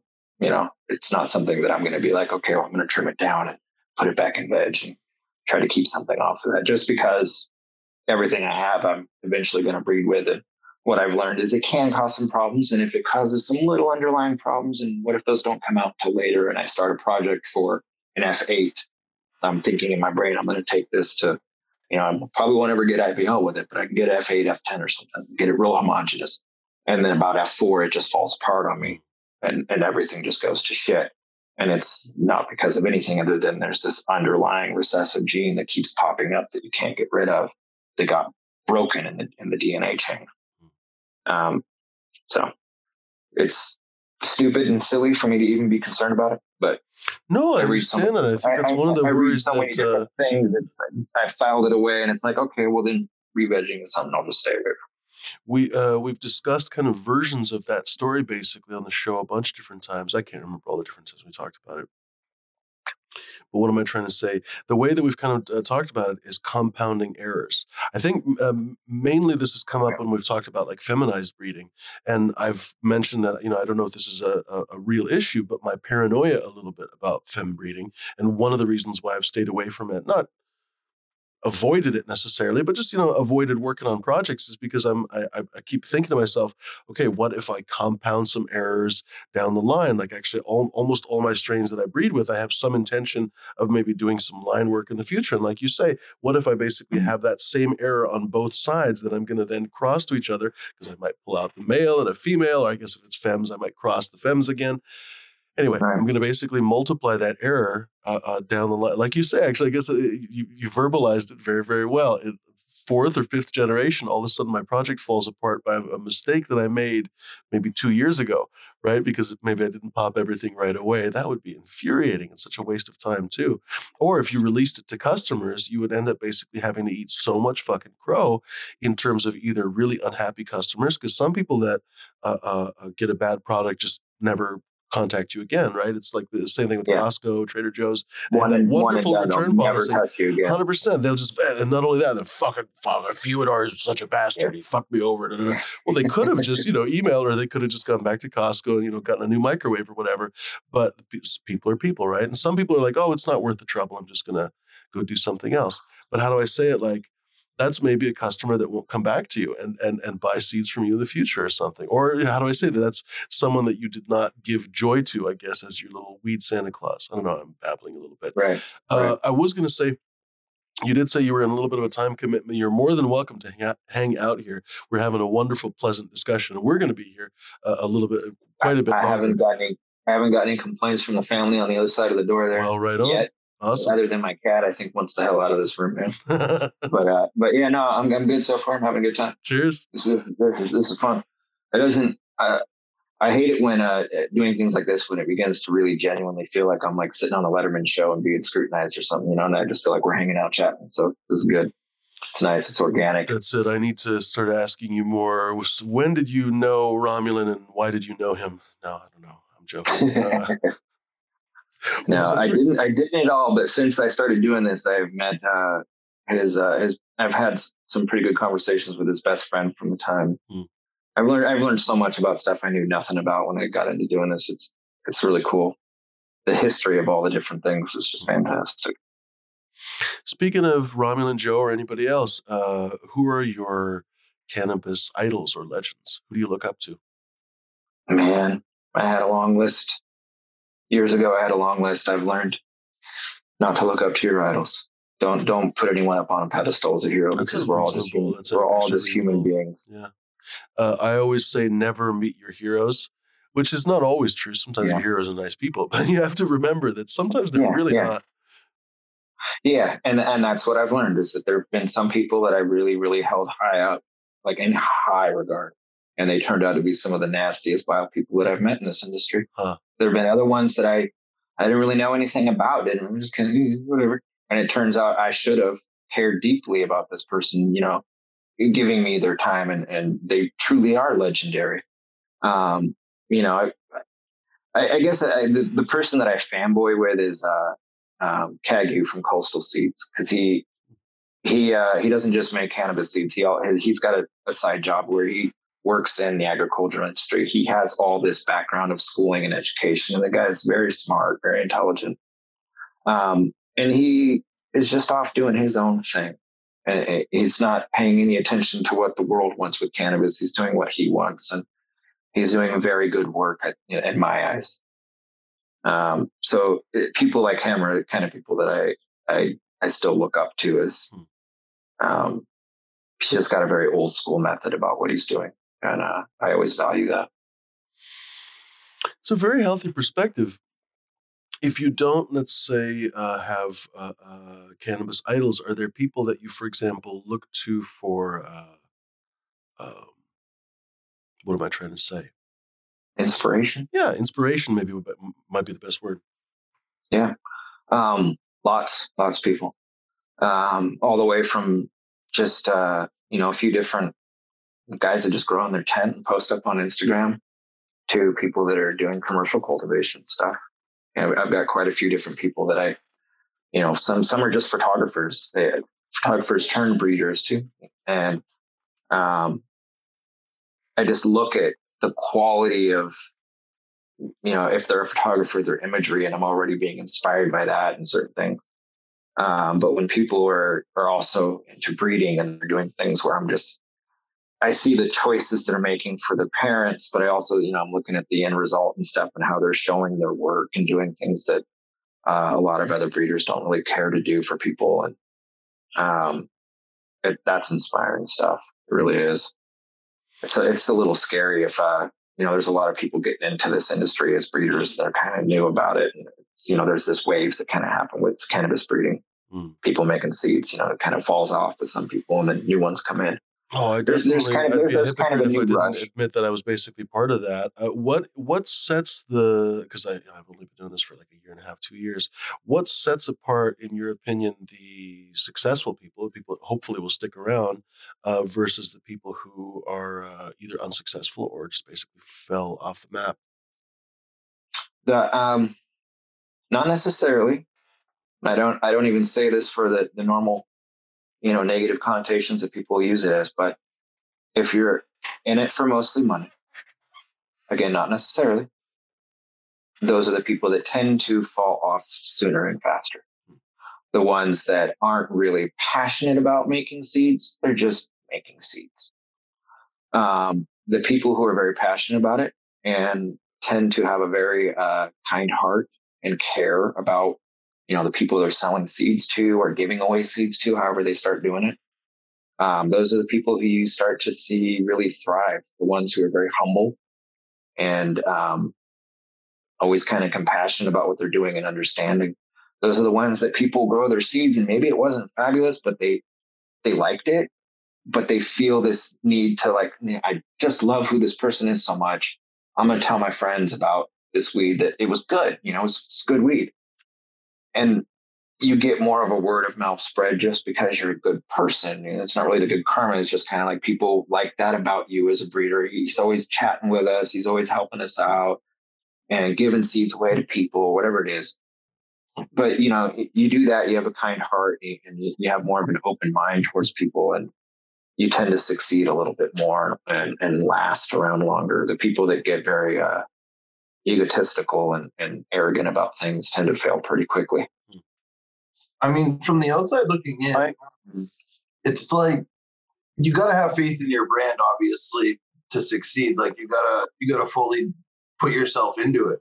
But at first, you're not, like he said, you can't really be in it for the money, because at first, no one's gonna you're not gonna really be known until you go to enough events or your cup or one of your strains really wins a cup. Like that's how people kind of get the name, and then they turn the whole breeding into their business, Right. Yeah, exactly. But I don't know, Big Mike makes people pour milk on him. Always just pour milk on each other. That's right. It's probably the lactose. That's the lactobacillus. That's probably what it is. Secretly, Big Mike is introducing everyone to Korean natural farm. I don't fuck it around. There's nothing wrong with Big Mike. Yeah, exactly right. What was I going to say? Do you have I don't know. I hope this is a good question. Do you have a plan, basically? Well, there's a such thing as stupid questions I've found in my life. Like, okay, I guess this is a matter of opinion. In my opinion, a stupid question is something that you know the answer to already. In other words, if you're wasting everyone's time, the person you're asking the question to, and your own time because you should have just basically looked it up yourself or whatever, that, in my opinion, is a stupid question.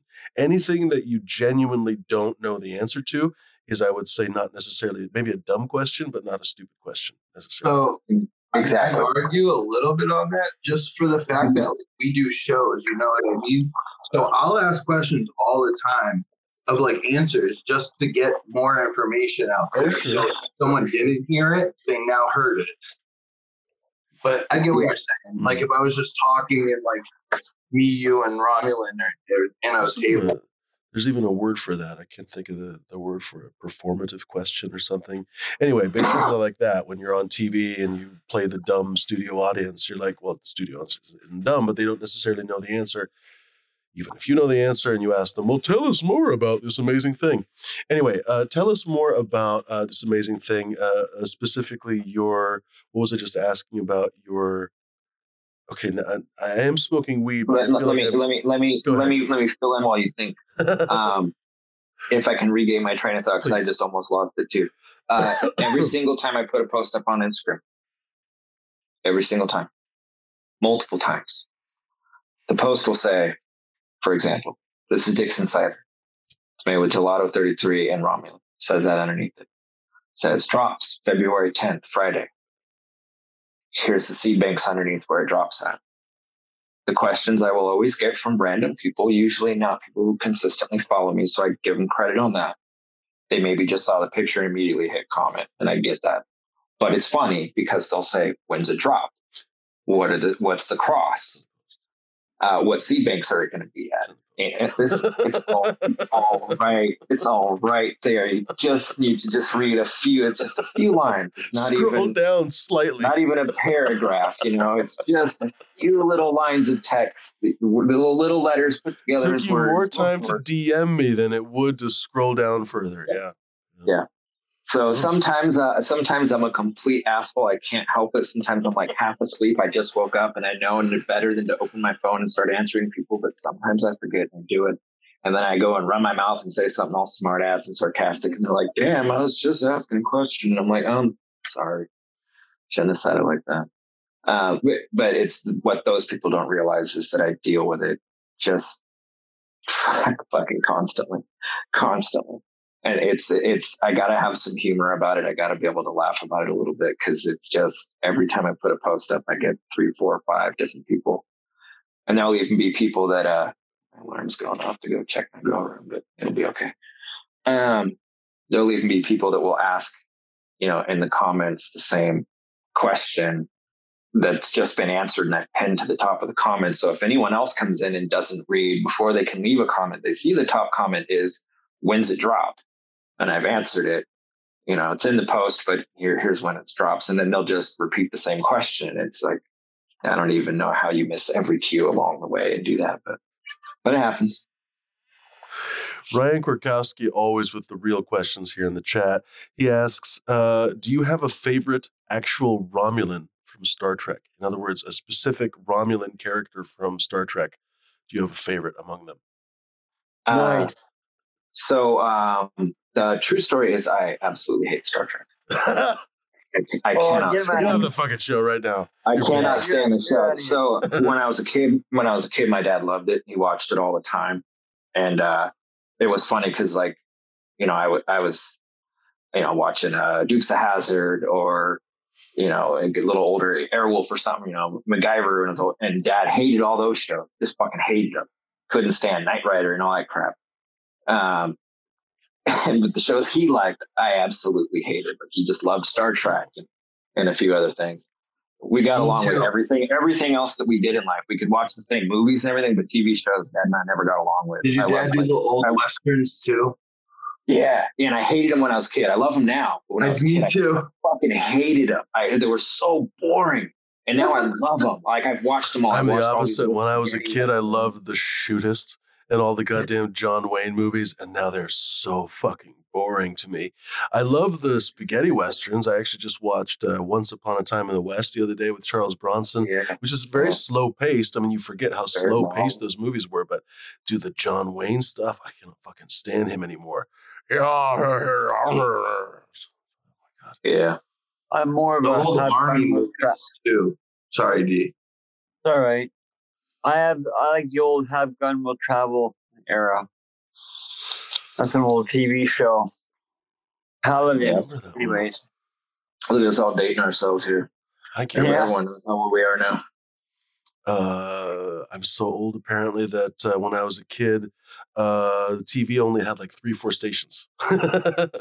These days, it's all like streaming and whatever. It's kind of funny to think about all the different generations of children. Like 1,000 and, now, like when you're a kid now, like There's no You used like to get up TV. early to catch there's no weird like Felix the cat in black and white before Sunday cartoons. Absolutely, yeah. Or if your friends had like Skinamax, or if their friends had the fucked up Skinamax, none of that stuff exists. You would describe that to somebody, they would just be like, "What are you talking about?" Like pixelated pictures coming. What are you talking? Or static images? What's a static image? Like I remember when the TVs all switched from like analog to digital. And I remember actually kind of freaking out about it because I was like, oh, all my friends are going to their TVs are going to stop working. Turns out you just had to get like this box. And then they just most people just ended up getting new TVs anyway. That was the thing. Like the flat screen TVs became so cheap that people just bought those and threw away their old TVs. And so it was like a non-issue. Or you could basically order this box that a bunch of people did. And sure enough, like everybody had their TV. There was no issue. So back in the day, Fumi, my grandfather was the plug for the black boxes. So even if your black box got zapped, he would fix it. Like he would get the resistor and everything to fix them. So we always had a black box most of the time. At one point, though, like those were the good old days. The cable company would zap them. If you go to watch anything like big, like the Super Bowl or something, or if you like leave it plugged in at night, they would be like, "Oh, make sure you unplug it at night so they don't zap it." Look at these amateurs in the chat. Ryan Krakowski asking a great question, but he himself is also basically indifferent to Star Trek. He says he wasn't even aware that there was more than one Romulan that had names. See, there was, for example, I remember the name T'Pol. I can't really think of any other Romulan names right now, but I can think of the Romulan chick just because she was played by Kim Cattrall. She was apparently half Romulan, half Vulcan, and she ended up being like a little spy. Then there were some Romulans in I'm forgetting a few different Romulans. Well, Romulans can't be trusted. We know that for sure. No. Right, D? That's it. We know that for sure. Okay, there was another question here in the chat. It was, I think I'm losing it. Why did the Romulans use Klingon ships? I don't think he'll know the answer to that. Now you guys are just asking stupid questions. No, someone did say, where did we get the Romulan origin story from them? We kind of did. I guess we didn't get the original, like, you actually, you know what? We glossed over this completely because now that I think about it, there's the Romulans right there. We know they look evil just because of how they are. What was I going to say? You mentioned that the Romulan was originally Thai seeds, and I've heard 1,000,001 times that the Romulan was from Korean War vets, and it was a Korean land race. And Korean I guess Thai. We just completely Korean Thai. So, okay. Yeah. But if you think about that, the anomaly of that Korean Thai, right? So that's why I've kind of grown comfortable with just calling it Thai, because if it's Thai, it's Thai. If it's Korean, it's Korean. So I don't really. They got it from Korea. It was Thai seeds. My guess is that's why they called it Korean Thai, and so Thai would be more accurate, I think. But over the years, it's Korean Thai is what it's called. It's what's listed on my website and everything. Because there is I've got a whole. Go ahead, sorry. I've got a whole breakdown on my website under the About section at RomulanGenetics.com. So if you want to read the whole history and everything, I've answered this question for years and years and years, so many times. I gotcha. Yeah, well, no, I mean it's some one of those things where it started out with just I was giving cuts away. People were like, "Where'd you get the cut?" And I'm like, "My dad," and it was real simple. And then it progressed over time where people would ask more questions. I got used to people asking more questions. Then I got to the point where I just told people like the whole damn story, and they were like, "Oh, all right." So I realized, okay, I don't need to do all that. Well, it's too much, bro. I don't want that much. Yeah. But then eventually got to this where I was just constantly having people ask me, and I would tell them, and it'd be like in DMs or in comments, and I just keep repeating myself. And so I was like, I'm just going to put this up on the website so people, I can just be like, you can go read the whole thing there, and I can give you just a real short synopsis, which was started in the 50s. It was bred by a bunch of different people in this like conglomerate group over a good regional distance, spanning from Vancouver, British Columbia, going down into California. And they stopped breeding it sometime in the early 80s. And from there on, it ended up spreading out. And I think it was like about 10 years later where Romulan started kind of, going public as far as people known as Romulan. By the way, But yeah, if you want the full descriptive thing, it breaks down not just what I've learned about the history of Romulan and what's been passed down to me from a bunch of different people and what comes in part from my experience as a kid, but how I got involved, and includes, you know, some of my childhood and my upbringing and stuff, and why I have the cut now and all that. That's cool. And I was going to change the subject completely because basically the guys in the chat have no idea what they're talking about. They're talking about the Romulans having used Klingon warships in Star Trek. And I'm like, maybe there's one alliance when the Romulans used the Klingon warships or something, but they wouldn't be fucking caught dead basically in the Pintos. Like the Klingons had like Pintos compared to the Romulans had like Porsches. The Romulans powered their spaceships with artificial singularities, like little black holes basically in each warship. So it had theoretically limitless power, whereas the Klingons had to use dilithium crystals. And we know that because they actually burned out the dilithium crystals in the frickin' Romulan Warbird when McCoy and Spock and all those fuckers basically followed. I can't remember right now who they followed, but they followed somebody back in time and they basically burned out the dilithium crystals on the, where it basically formed the whole fucking plot of the movie, pretty much. The one where they had to bring the whales back. Yeah, that's what it was. The voyage home. I think it was the voyage home. When they were coming back with Spock or whatever, and then they were coming back like the whole gigantic spaceship thing that they didn't even know where it came from. It was looking for whales, and in the process, they were looking for whales. They were like, it was evaporating the oceans. It was very bad. You know, you don't want to evaporate the oceans. Anyway, this is pretty nerdy. So they basically decided, hey, as one does, let's go back in time and find some whales.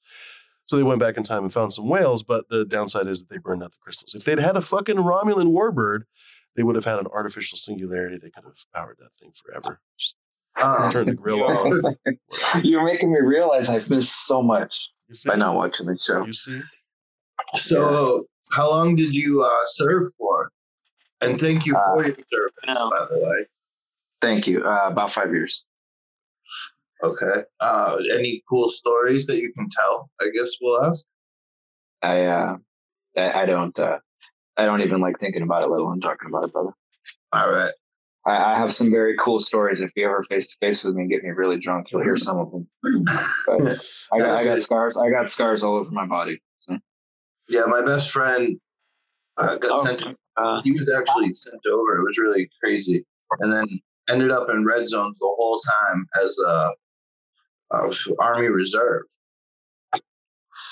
And yeah, I mean, I've heard some. I mean, I was more asking for like good travel stories. Sometimes like you get to travel and do fun things like.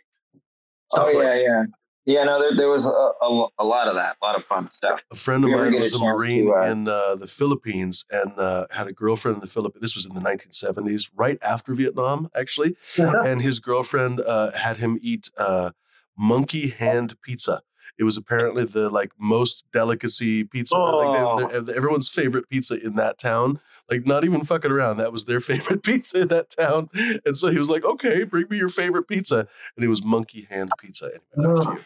Yeah, you know, there's places where you can get an egg on, you know, side street food vendor shit where it's an egg. It's like an actual fucking chick inside of it. You know, it's not like really just an egg. It's like a dead fetus in there.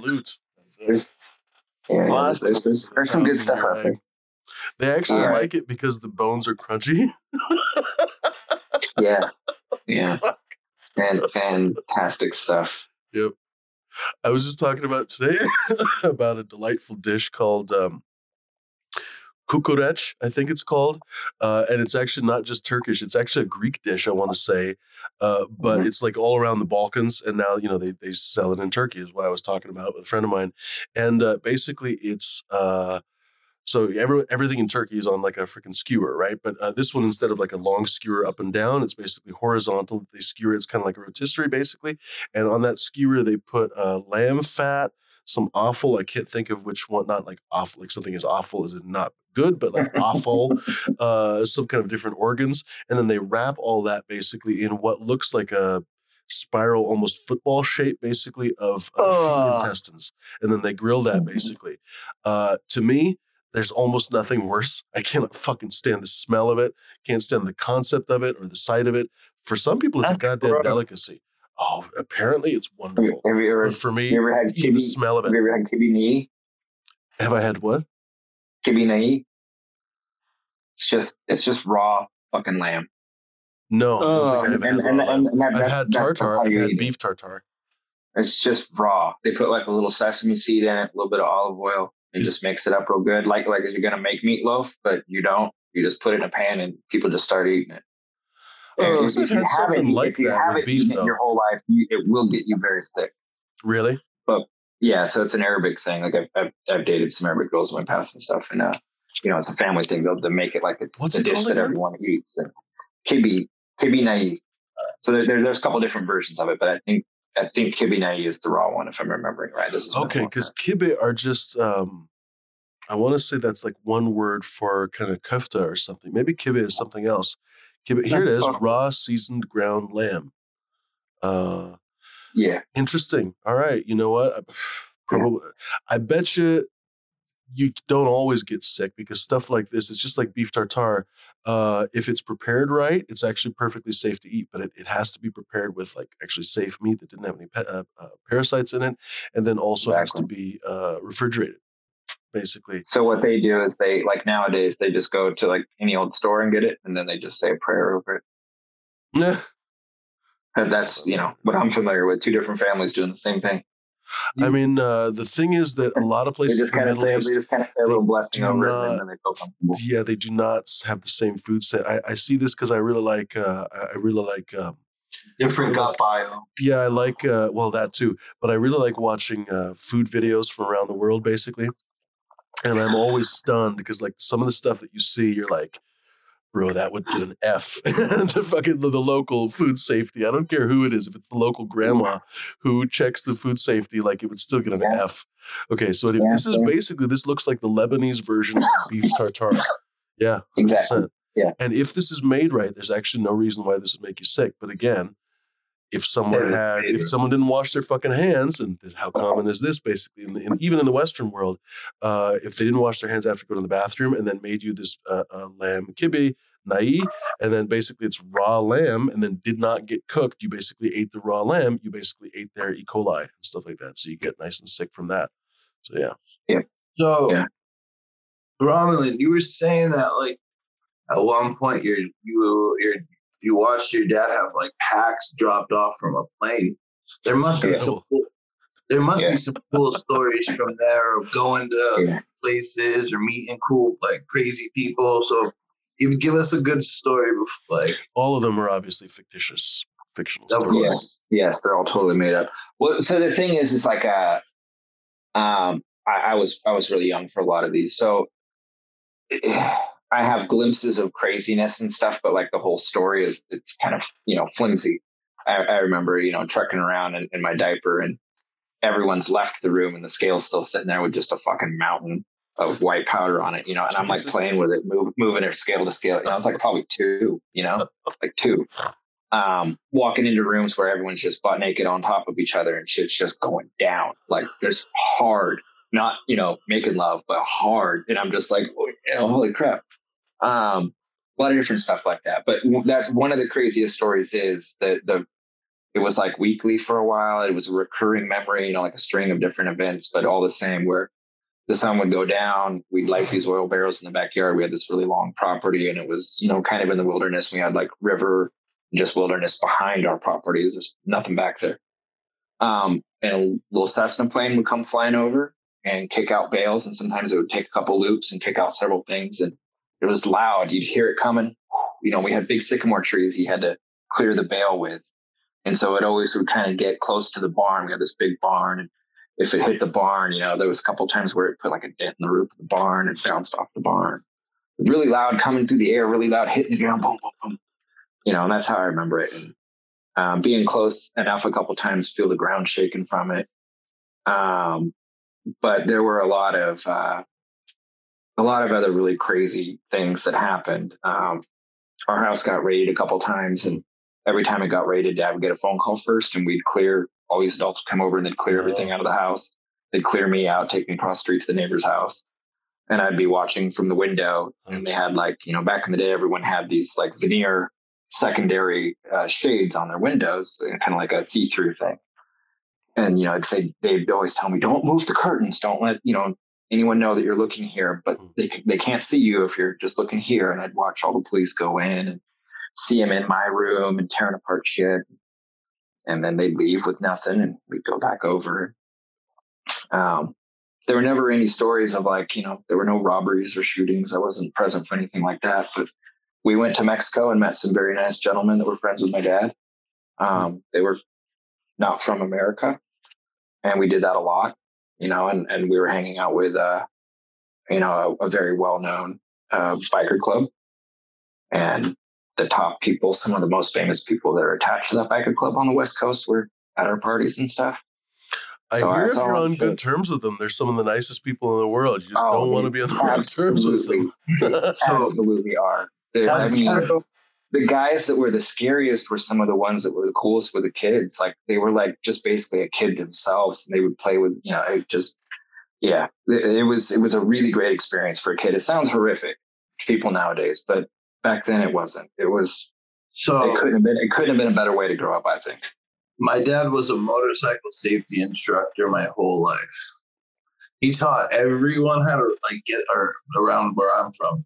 I'm on the East Coast in Mass. He taught everyone from police to biker clubs to get their license to actually license a motorcycle. And then he used to do all the Toys for Tots and stuff as a kid. I remember, and my buddy, one of my best friends growing up's dad was crazy coke. But I think he did a lot of coke, we'll put it that way. But anyways, one night they were having a huge party, man, and some dude drove a Honda to the fucking meet or the party, and he grabbed his Harley and put a chain on the Honda wheel and just drag it across the yard. It's like, who the fuck driving a Honda? Yeah. He was all going crazy. It was funny. He didn't hurt. Well, it hurt a little bit, but he had a bike shop, so he just fixed it for him. The guy was like, "Oh, what?" And it was one of the type of guys you aren't going to say anything to. You know what I mean? Yeah. I had my dad was real well known in our neighborhood, and this lady's dog got out. I had a rabbit when I was a little kid. I was like 3 or 4 when this happened. Her German Shepherd got out and killed my rabbit. And we didn't know what happened. I didn't know what happened. Me and my mom, when we found it.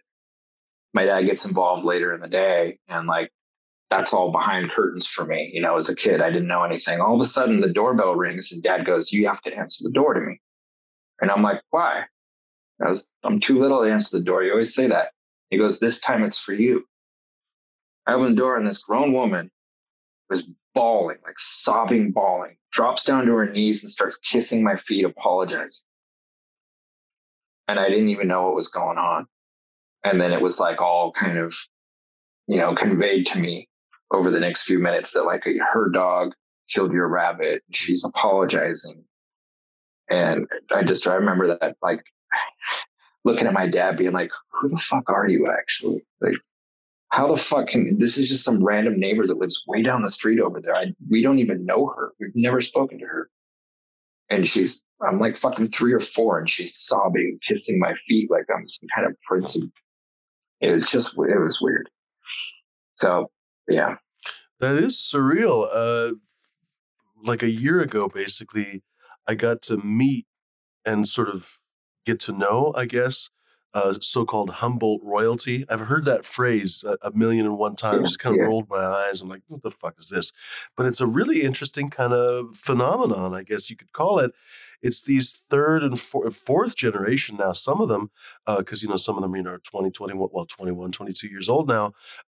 Basically 3rd and 4th generation people who've lived on those hills in Humboldt already since the 1970s. It's crazy you can have that many generations already growing weed mostly illegally or semi-legally for a while and then kind of legally for a while and then now illegally again. But anyway, in many cases making literal fucking millions a year. So that's kind of the interesting phenomenon.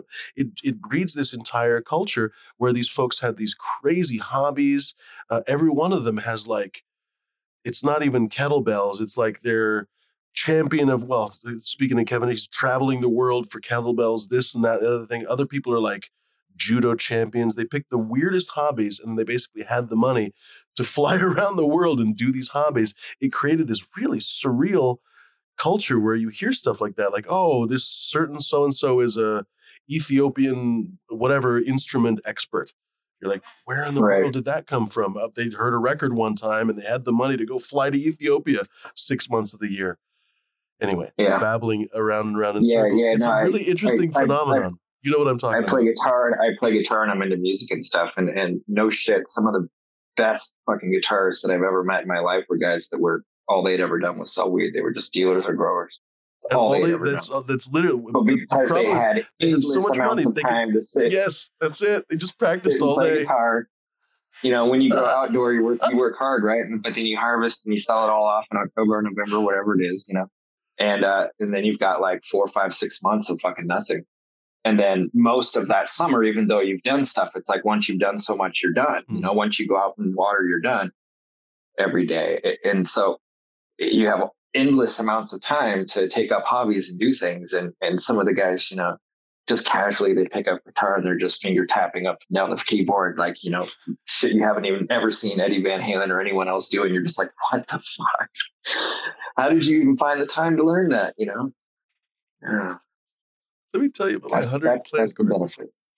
Right. Yeah. That's the benefit of it. What do you, so what do you think about people? I'm basically a newcomer to cannabis by every kind of definition. You have grown up basically in cannabis. What do you think of the different groups of people? Like there's a lot of times, I guess where I'm getting to with that is that a lot of times there's a very big kind of push and pull between the different groups. The old timers really resent the newcomers and so on and so forth. How do you feel about it? There's a lot of clickiness. There's a lot of people kind of preying on each other and using each other. A lot of negativity, but there's that everywhere.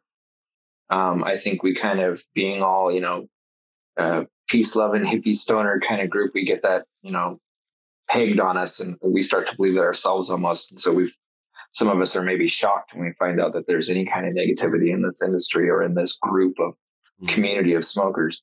But there is, it's always been there too. You know, back in the day, it was people digging holes and burying each other and shooting each other. Now it's just shit talking over the internet and maybe a punch or two at a convention, but that's it. So it's at least progressed where people aren't dying over it. For the most part, people are still dying over it though. I don't have a problem with any of the groups. You know, it's like everything else in life. We got to have spice of life is better. We got to have variety. That's why it's everywhere you look with people. It's not just the way our skin color, it's everything about us. We're all different. We're all the same in foundational levels, but we're all different. And that's what makes life great. So the circles of people that are all about the terps, brah, and you know, the young kids. And I find it entertaining as shit. It's hilarious to me. It's not me. I make fun of the word terps. I use it now on accident. I can't fucking help it. I find myself accidentally talking about the terps in food and stuff. And then my friends look at me like, what are you talking about? Oh, right. Yeah. Yeah. But it's, you know, we were all there too. I mean, when I was fucking in high school, I didn't know what I was doing. And I talked like that about all this stuff. So we got to have that. We got to have everyone's differences out there. And, you know, the old school versus the new school stuff, there's a lot of things that go on in that within the business that kind of complicates that to some degree. If it's just a generalization of, you know, I'm old school and I don't like you new school fuckers. Yeah, that's just ignorance. That's just people getting old and grumpy. That's like an old man going, get off my lawn all the time. You know, I get that too. I'm old. I'm in pain every day. I feel old. I'm not necessarily quite there yet, but I feel old and I'm falling apart fast. So I get that, but hang on a second.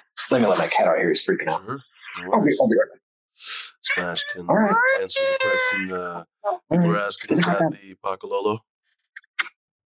Yeah, this is the Pacololo drying. All right. So, what was that? Anyone remember? We were talking about terps and laughing about terps. Terps, and yeah, the different groups.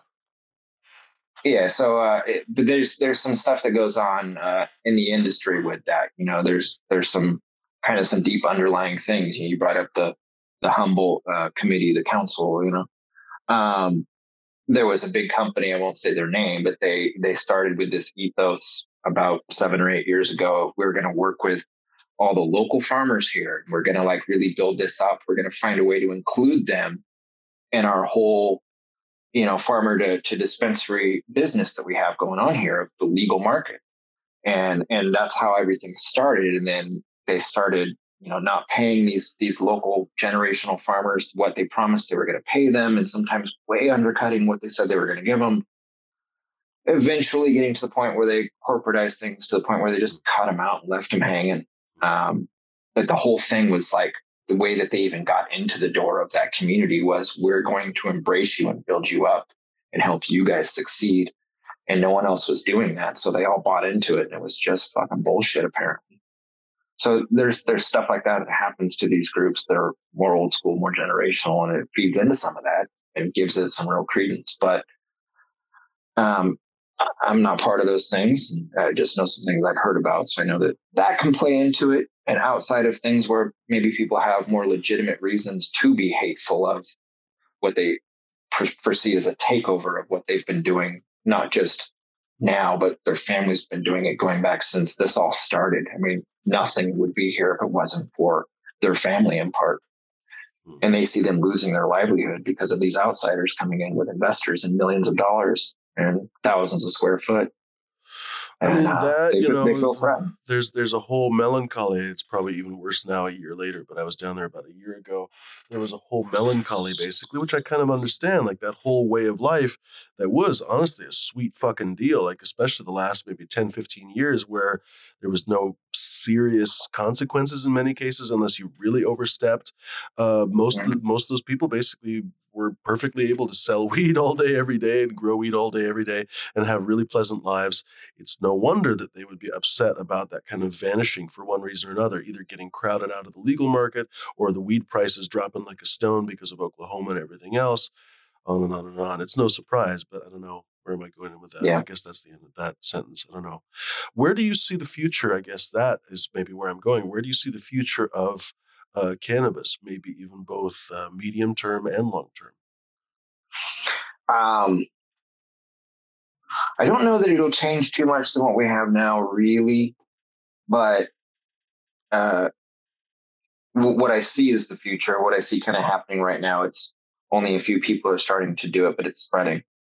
Guys that have been just doing large-scale commercial cultivation for years and years now, and probably had some generational grow experience behind them already from before legalization, are getting into breeding for their own programs initially, but now they're realizing, well, this is stuff that spreads out into the market.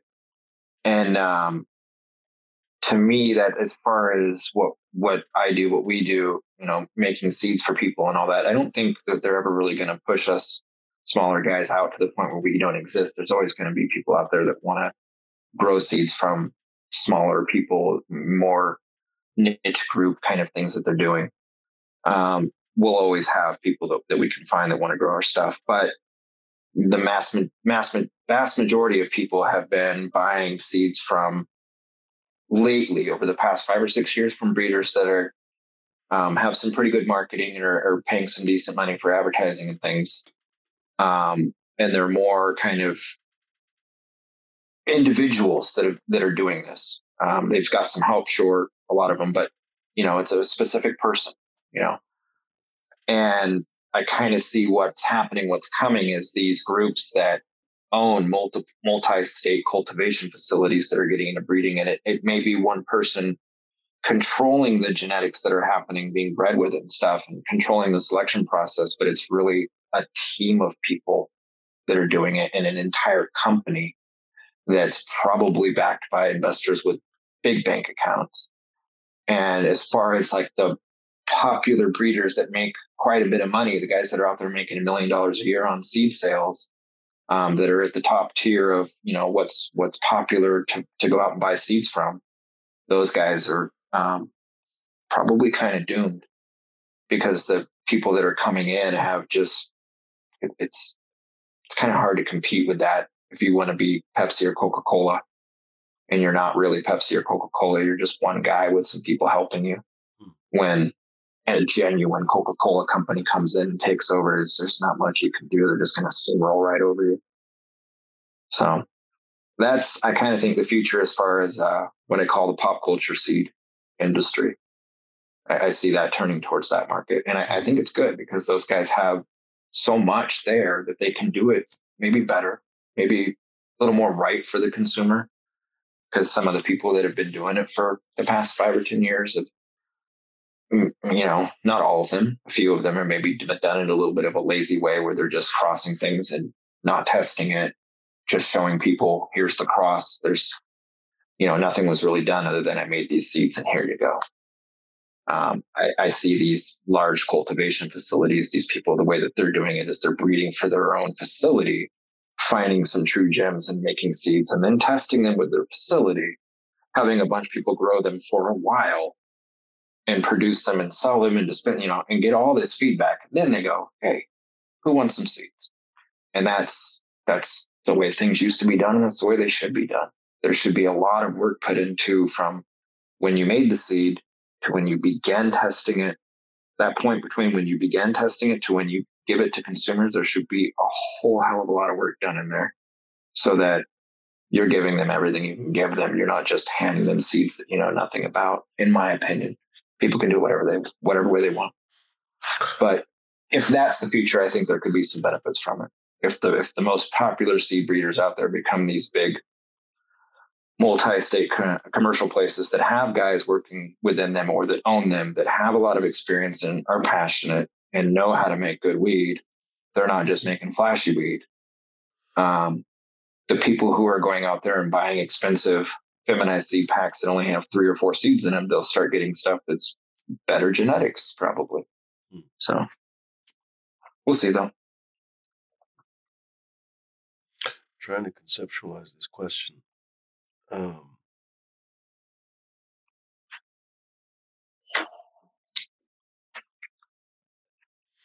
It's too complicated. Maybe I'll think of a simpler way to ask it.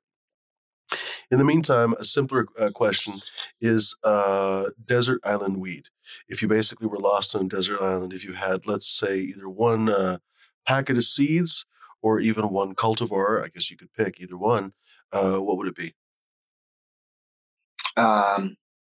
My clone cutter Romulan. It'd be really easy to grow on the island, and the weed tends to give me a little bit of a boost of energy, which I'm sure I fucking need to do all the work.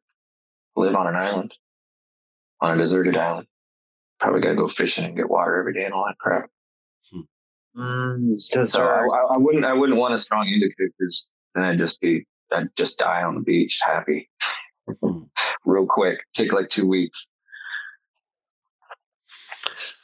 I was thinking about basically, and I'm still not verbalizing it really well. I was thinking about what you were talking about with seed breeders on that kind of macro medium level or whatever. I guess without naming names, the guys that have the Lamborghinis and stuff, would they become almost like the brand director of a big seed company? Is that kind of how you're describing it? Like, is that how they would slot in basically? Because I see what you mean. Like, how is it that just basically the Pepsi of weed isn't going to come in and basically undercut them? And I also have heard in many cases, once those guys get to those scales, they physically can't produce seeds at that scale anymore. They don't have enough plants. They don't have enough grow space. So they end up basically contracting out essentially by necessity. And at that point already, they're quality. Just basically, it's just as soon as you contract out, you start to lose quality. Yeah. The only exception I've heard stories about this is direct. It's not hearsay. This is direct. Not going to name the breeder. He contracted out growing, contracted out making seeds, contracted out packaging. The packaging company people swapped out his seeds with other seeds that weren't his. Awesome. They were totally something else. And then presumably sold his seeds somewhere else under the table or something. Right. Because they were worth quite a bit of money, and more than likely repackaged the seeds because they were going for an exorbitant amount at the time. And he lost a lot. It didn't go public, but he had a lot of customers affected that contacted him and had to go through a hell of a lot of stuff behind the scenes, taking care of these people and his seeds and everything else. Because once you're like, hey, I know what you did, they have everything in their warehouse of yours still that hasn't been packaged. That, like the nightmare of that. Like, I want to be like, hey, what the fuck? But wait a minute, they have all my shit. So how do I play this? I don't know. I don't know exactly what he did with that, but yeah, it becomes a nightmare once you get to that point. You're trying to scale up to meet that demand where you are making, over $1 million a year, $1 million a year in seed sales. It's crazy. There's seed banks out there. They stock up for me and they're like, hey, we'll get 5 packs. And I'm like, fantastic. I'm stoked that they got 5 packs. And then I see a picture and, from that seed bank owner, maybe it's not public or something. And it's like, here's a restock from this popular breeder that you guys all know and love. And it's like 500 pack boxes and it's like a fucking wall of them. And he's like, yeah, this is a restock. And I'm like, oh my God. I know how the seed bank market works. They make 50% of the seed sales for almost any breeder out there. And so if this seed bank guy is selling that much shit, well, he's making more than this breeder guy is because he does that with, a handful of different breeders and then a bunch of other smaller ones. It's just crazy to see that there's that much of appetite for seeds. But a lot of the people that end up buying their seeds is like what I was mentioning earlier, is they end up being more collector people. Yeah. They're tossing them into a drawer somewhere and they're not growing them. I can't tell you how many places I've seen people talking about that they just collect them. They haven't grown anything yet. No, it's a perpetual thing. I had this problem. Excuse me. I had this problem basically launching my company, sending out tester seeds, and everybody just swearing up and down, oh yeah, they're going to grow them, they're going to grow them, they're going to grow them. And literally 90% of the people vanishing like a fart in the fucking wind. Poof. Right? Yeah, poof. And then of the remaining 10%, some of them basically providing testing data, right? Yeah. How you get the one or two guys That's that give you all these pictures and paragraphs of info, and you're like, oh my God, yes, thank you, because nobody else in the chat. Anything. I got a few pictures from this guy, and that's it. I've been through that for years and years and years. Initially, I was using just locals, people that I knew, and then I kind of started outsourcing into the internet world, and forums and stuff, and there's some forums out there where you can find some really great people they come back, every single one of them.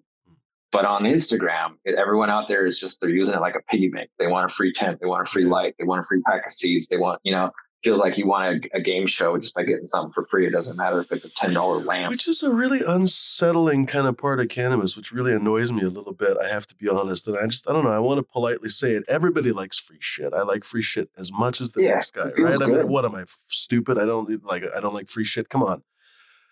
But I wouldn't abject myself for free shit. And sometimes it feels like that's what people do. Like we basically did this autoflower grow off and it was lovely. Yeah. We got free seeds. One of the guys that's probably listening in right now, he got his friend James Loud to just basically throw us free seeds for no particular reason. And then we did this it was like a desk autoflower grow off basically.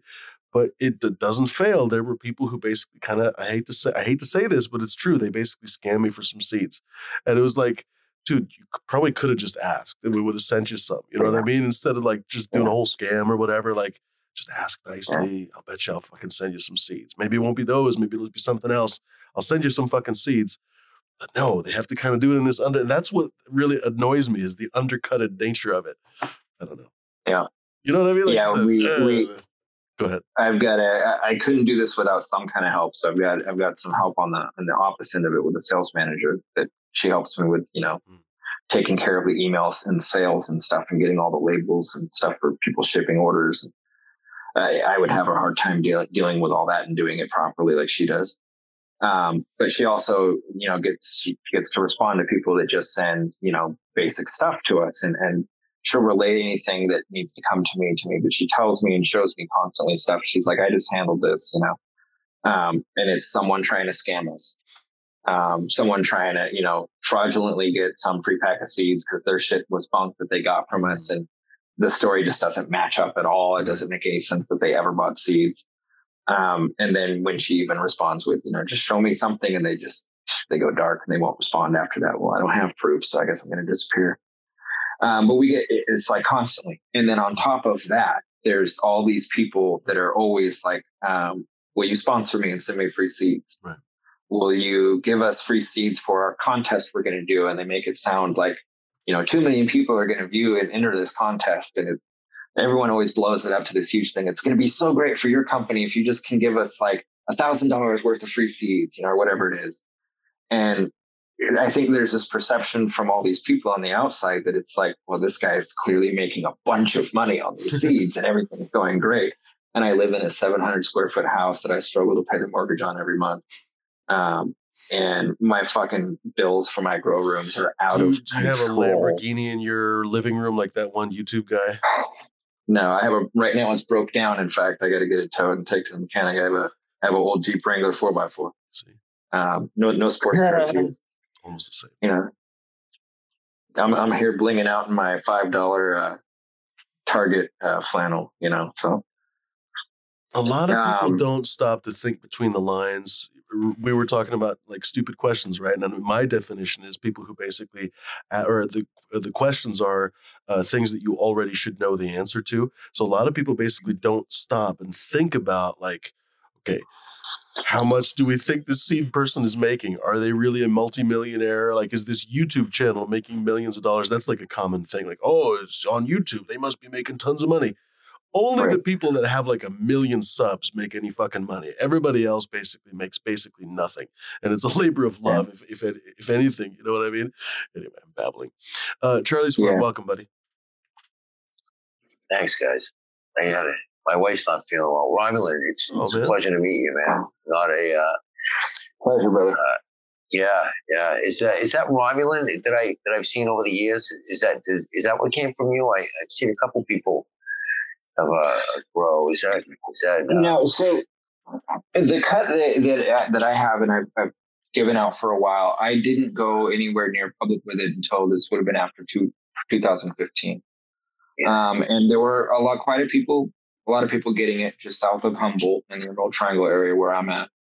And it spread out from there, but it wasn't until probably around 2016 that it would have been maybe my cut. My cut has been family held since the 90s. It's not something that really has been out there. I do know that it got out because I had Subcool before he passed away. Him and I were in contact, and I was trying to help him get the cut back because he was he had something happen. And anyway, he had actually grown my cut through Dark Heart Nursery and realized that this was what he had been working with for years. That was the same thing that he had as his Romulan. So I do know it got out a little bit in the early days, but it was family held forever. And so what most other people had was the stuff that kind of stemmed from after Joe that ended up getting crossed and becoming a little bit more indica dominant, a little bit more fat leaf, a little bit more heavier hitting and couch locky. The stuff that I have is closer to the Vic High version line that was a little bit less of that is the best way to explain it. Yeah. No, there was only one guy that I ever saw that really had it, that did a great job with it. And he was an older guy from that area. I know that his grandfather or something was an extremely successful designer of lab equipment. I know that. And I know he goes by Old Fart Grows or something is his handle on YouTube, but he did a couple of runs with it, and it looked absolutely fantastic. And he when you were saying how if you were stuck on an island, that's the cut you want because it's easy to grow. He made quite a few big mistakes, and it still produced quite a bit fine. And I was really impressed. And he couldn't give it out. He said that too. He's like, I was lucky to get this. I didn't think I was going to get it. It was his very first or second attempt. And he had a pretty elaborate grow. He had a small area, not elaborate when it comes to size, but it was just two separate 1,000 watt rooms. And he had I forget exactly why he had to put cement at the bottom of a couple of the buckets because he was basically doing an ebb and flow. And, but anyway, and it was, he took half of it, he processed half of it, kept half of the flour. It would just look absolutely fantastic. I mean, he had freaking Louisville sluggers. Yeah. Yeah. So I was always curious where that came from. Yeah, it's that's one of the remarkable things about this plant, where I'll never let it go. It's I mean, it's like part of my fire evacuation plan is making sure I got a cut going with me. Mhm. Even though I know it's all I got all these friends that have it, I can get it from. I don't want to let it out of my sight. It's funny. Yeah, I don't It's been blame it. years since I've taken a vacation just because of the stamp plant. Yeah, tell me about it. Yeah, I know that feeling. It's been 10 for me anyway. So going on 10. But yeah, no, you glued. I mean, it's your life. It's a lifestyle. It's not just Right. just not a hobby. Yeah, I tell people my don't realize the work that goes into it. my family doesn't understand this stuff really. I just tell them it's like I call it my ball and chain. It's Right. I love it. I absolutely love it. But it's the best way that you can understand it is it's a ball and chain. I can't really I can't really leave. I Right. can, but Right. I can't. Yeah. No, I absolutely understand that. It's, especially when you're doing it full time, Mm-hmm. and it's only you. It's you might have a little help here and there. Yeah. It can be quite daunting, and you get days where you're feeling burnt out, but you just can't stop. And hopefully, you shake it off. To me, anyway, shake it off. It's the other side of the coin, brothers. It's part of kind of what's keeping us alive too. Right. I know if I didn't have something getting me out of bed some days, I wouldn't. Yeah. And the fact that I have to get up and water my plants, that I have to get up and take care of things, it gets me moving enough to where, I don't know, maybe it's adding a few years to my life instead of taking them away. Right. Oh yeah. No, I mean this plant is itself over the years. It's saved my life more than once. Sustained me through some of the hardest times of my life.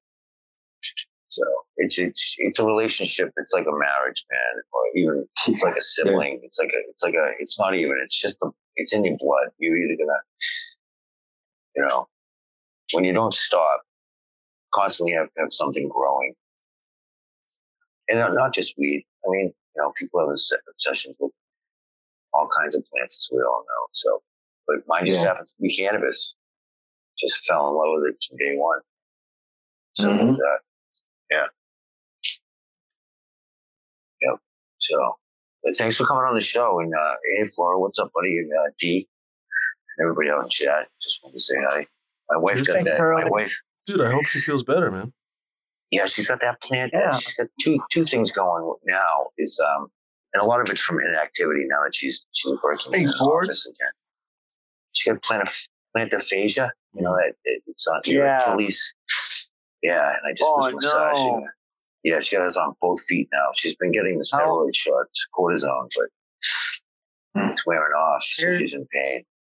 Yeah, here's a good tip among camps. Anyway, here's a good tip for use frozen vegetables.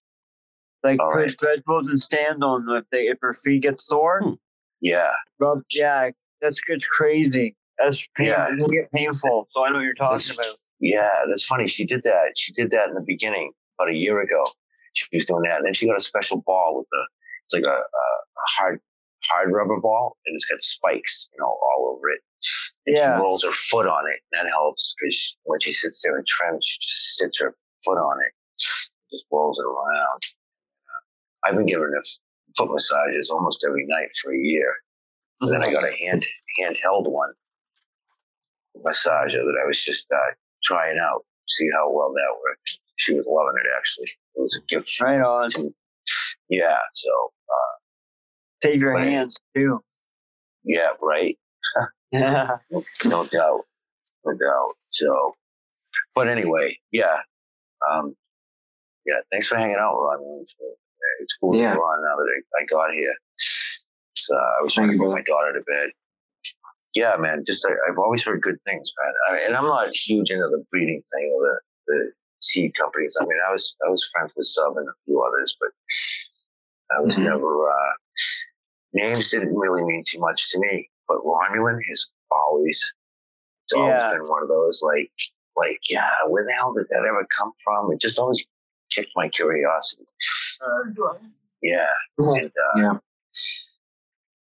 So like I always say, when I was growing up, it was the region of the world they came from. Friggin', that's what they would name after Thai, Hong Panama, all those. Yeah. Let me ask you a question that I've been trying to. This is the one that I was trying to verbalize. Maybe I can get it finally. It kind of had to do with what you were talking about with the big time seed breeders, what we think of big time seed breeders, but in the future, they're probably small time, right? Like real big time is probably Oregon CBD and whatever else they're going to become, right? But, Exotic Mike is probably realistically not even big time for the future, right? So maybe someone like him, no offense to Exotic Mike or anybody else, maybe he'll become like a brand leader or something, right? And he'll lead the brand. But I was thinking to myself, there's been this perpetual tug of war, even brand rivalry maybe, between Marvel and DC for years and years and years, since comic book days and now in the movies.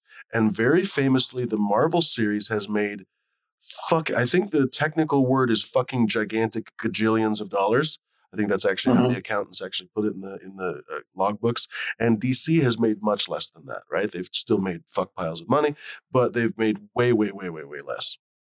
And Marvel, it's this incredible success, partly because they've had like one or two people basically run the whole thing and basically, supposedly this is the story, that they've had a couple people kind of shepherd the entire process and lay out a game plan basically for one story to interrelate with another one, to have cameos, to have basically this entire spider web basically of interactions that culminate in some of those gigantic movies. I don't even really watch those movies, honestly, but Avengers Endgame and whatever, that $2 billion these fucking movies made. Whereas the DC ones, they're like now on their like third reset, basically. They just announced that they're basically resetting again. They're firing Wonder Woman. They're firing, maybe not Batman again, but they're firing Superman, and they're starting over again. And apparently one of the reasons for that is because, well, first of all, they've switched bosses again. But they've been switching bosses from one after another. And also each movie has been basically made on its own, kind of like an island unto itself.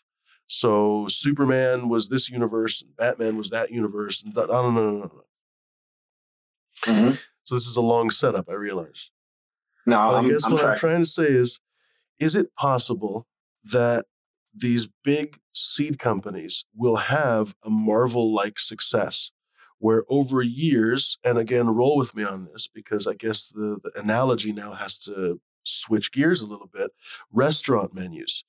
A lot of times restaurants will be famous not because of an individual dish, but because the whole menu basically works together so well. Sure, there's going to be a couple signature dishes, but I mean, everybody goes with their friends and not everybody orders the same fucking thing. Everything has to be good on the menu, but everything kind of has to be a cohesive menu, basically more than anything else. You can't have Chinese stir fry with steak, with fucking French food and everything else. And it can't be good that way. It has to be kind of cohesive somehow. But for that, you have to have like a mind behind it. And in restaurants, they have like study groups and everything else where they basically, not only that, but they'll focus test menus with, blind tasting groups and on and on and on.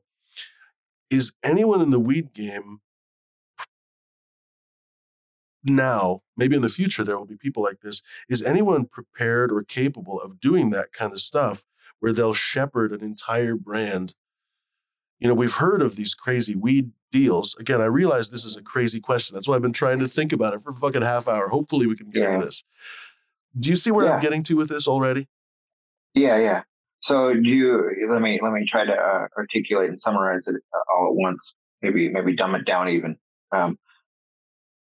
For people listening, is there someone who's a well-known famous breeder right now who is going to be able to transition into... I was even asking a different question. I was actually asking, and hopefully this is easier because we don't have to name names. I mean, it's not necessarily a bad thing, right? We can say nice things about people.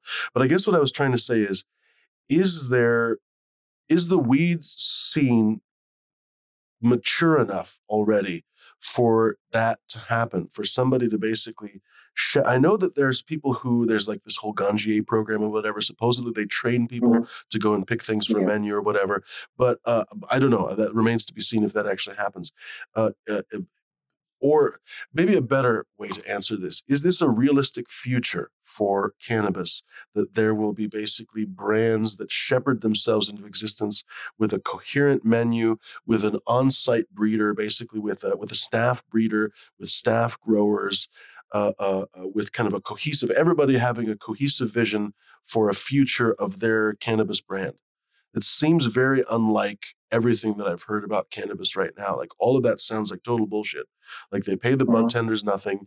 They pay the growers as close to nothing as they possibly can. They prefer untrained growers so that they can basically train them in the new SOPs, blah, blah, blah, blah, blah. Like there's no such thing as like a great coherent brand, kind of like Marvel.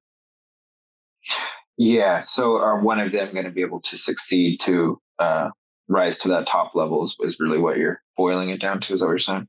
Maybe it's too fucked up of a question. I don't know. Maybe it's still a no. I'm trying to take it to the next step. Go for Is it. what I'm saying with Please. that. So yes, I do think that there are people out there that could do that. What I was asking was, do you think, if I believe yes, there are people, my answer is yes to your question. If I believe that, do I think they'll be able to push that model and that brand to the high level? Is that what you're... I guess I'm asking a few of those questions at the same time. Yeah. Is it going to happen? First of all, you've already answered. Are there people that can do it? Yes. Okay. I believe you. Yeah, there's people doing it right now. Okay. Part of the, I don't know, it's not a new wave. It's been going for a while, but there's some companies that are getting bigger, that are all kind of grassroots and a smaller startup company, and they're all doing everything in-house. And even though, yes, they have staff and all that, but it's a small group, it's a family, and they're very talented people. And there's not an outside investor influence that's forcing them to cut corners or do things differently than they want to do them. So they have full control. The people who have full control completely have that ability. If just like everything else out there that we've seen, people can succeed and become bigger, but there is a problem with everything else, every type of industry out there. When you grow, you have to scale up, and it's very difficult to maintain the integrity of what you've built. Once you get bigger and bigger and bigger and bigger and bigger, it's very, very difficult. I run other businesses that have nothing to do with cannabis. And I don't know a whole lot about business. I didn't go to school for it or anything, but that's one of the things that I learned right off the bat is no matter how small you are, as things grow, it gets, it's insurmountable, and there's no way to really contain the same integrity that you have when you're small and have a much more focused group of customers. So, you make so many cheese rolls because you have so many customers that are going to buy those cheese rolls, and you can put so much love into each cheese roll because 10 of them are going to be bought. I don't need 11. I don't need 12. 10 of them will be bought. And you just keep doing that. But at some point, the word spreads, and all of a sudden you need 20. Now it's harder to do. And now all of a sudden you need 40. And now all of a sudden you need 4,000. And you just can't possibly do that. So you make as many as you can, and you break your back trying to, and so then you outsource and you get people, bring them in, and you train them real quick because everyone suffers from this issue. The thing with the larger corporations are when they have investors that don't really care about the integrity, they just care about the bottom line. That's where that becomes more of a commercialized product. I think when everyone thinks of federalized cannabis, I think all of us kind of right off the bat might think, oh, Marlboro Green, we think of something funny like that. But that probably is what will happen at some point. And these large corporations with investors are going to be the ones who do the lobbying or the backdoor lobbying that end up causing federal legalization for good or for worse, whatever that is. We're already going to get there. It's destined. There's no way we can stop that unless we get some really, backwards, non-forward thinking president come in and full control of the government, and they, go back on everything on state legalization of cannabis. I don't really see how we can't end up very soon with federal legalization. Never say never. I mean, without getting into politics, there's. I hope not. In business, it just seems inevitable. There's just so much money being poured into things and so much being made. Eventually, someone's going to convince enough politicians to make it happen. And when that does, you'll have plenty of smaller guys that will be able to thrive and be very successful. I don't know. You're going to have Marvel. And you're going to have everyone else is basically DC, but you might have a couple different versions of Marvel out there. And, like right now, there might be a plethora of people that are in that smaller subgroup that aren't as popular, but there'll be those at the top that will excel because they just do everything better than everyone else. I mean, honestly, when you say that, actually, it's a better metaphor than even I thought. At first, I was talking about Marvel, this incredible, successful juggernaut behemoth, but actually I forgot they started super small.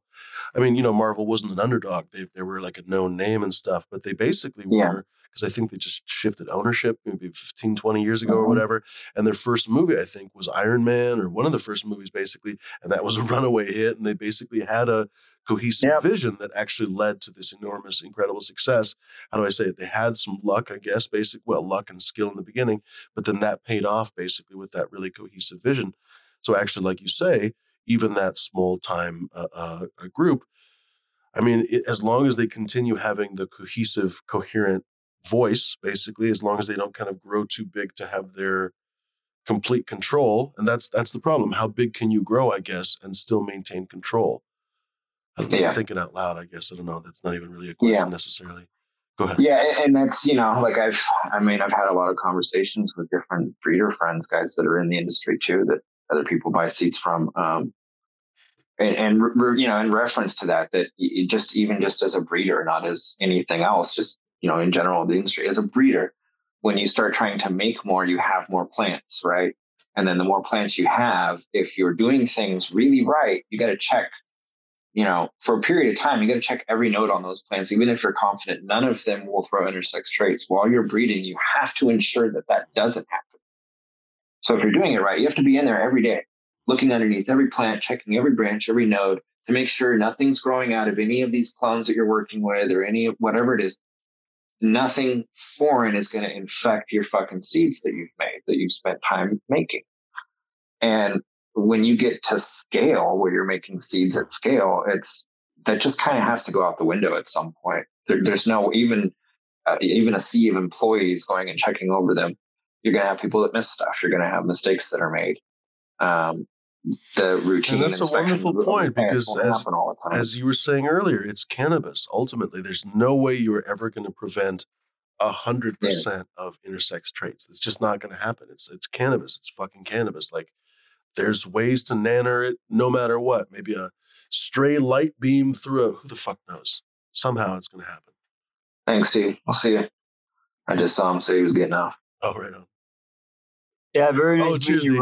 Cheers, D. Have a good one, buddy. Oh, see you tomorrow, guys. Yeah, man. Cheers, buddy. It's a pleasure, D. Cheers, man. Good night. Yeah, I've probably got to get off here fairly soon. Well, it's been a delightful discussion. I've been out of Frank.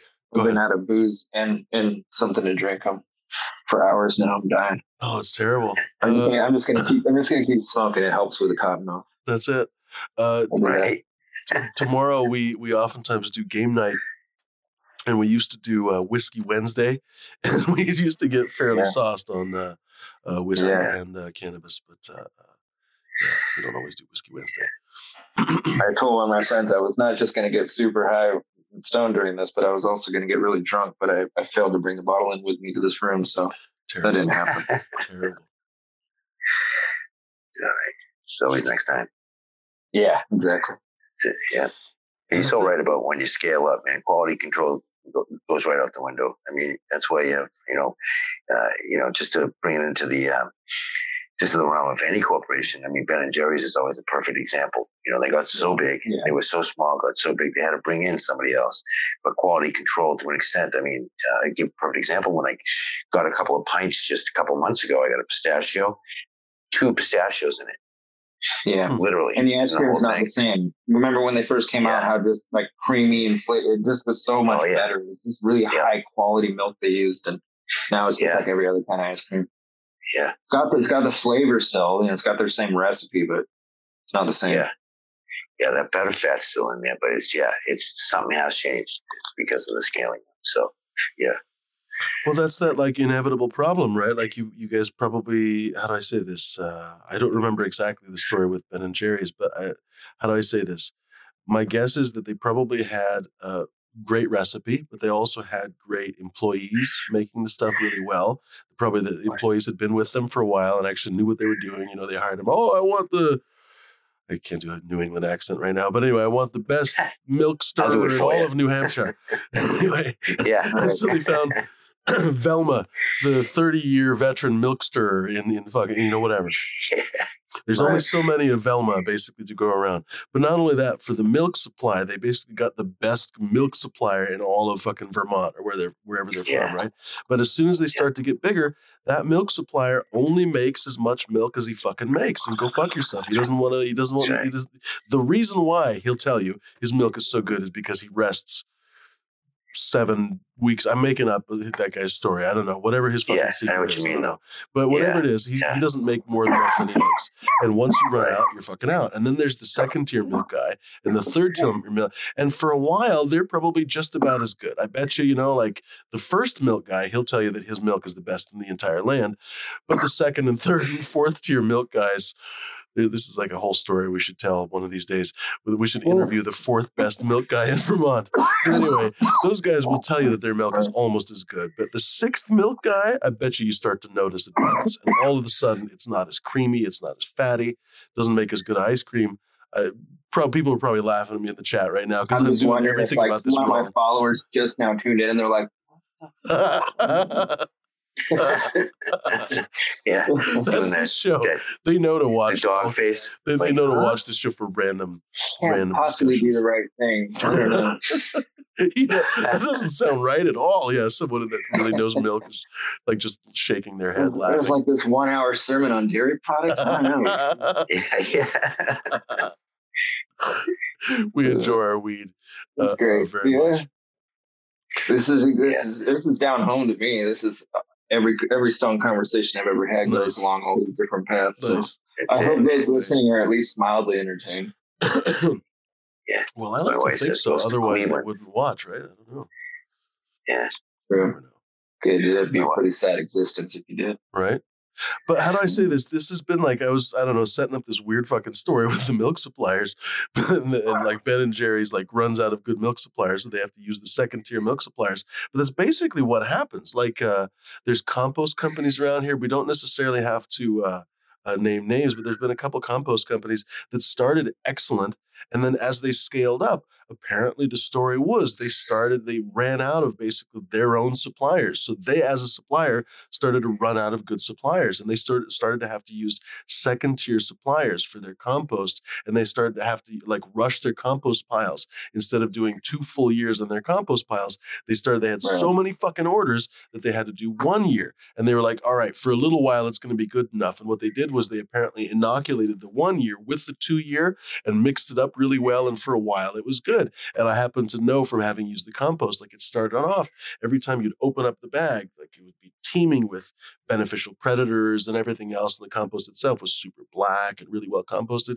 After a couple of years, after they spread to the entire West Coast, you'd open up a bag and it was half brown, no beneficial predators, maybe some freaking springtails and stuff, but that's about it.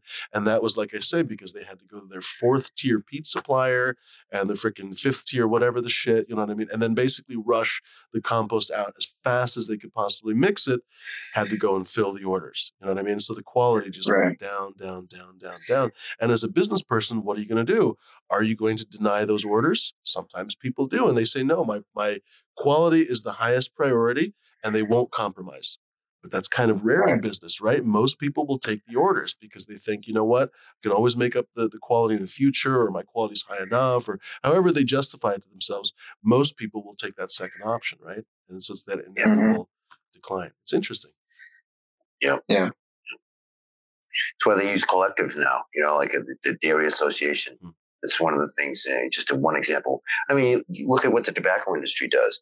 Will this be the future certain lines of cannabis, like pre-rolls or with huge brands. I mean, the tobacco industry takes 5 years worth of harvest, so it's consistent, and they just mix it all together after it's cured, and that's how they get the consistency in tobacco in every cigarette. You know what I mean? Well, is that the way of cannabis in the future? Because as we all know, R.J. Reynolds and Morrison and all that, they're going to get into it heavy.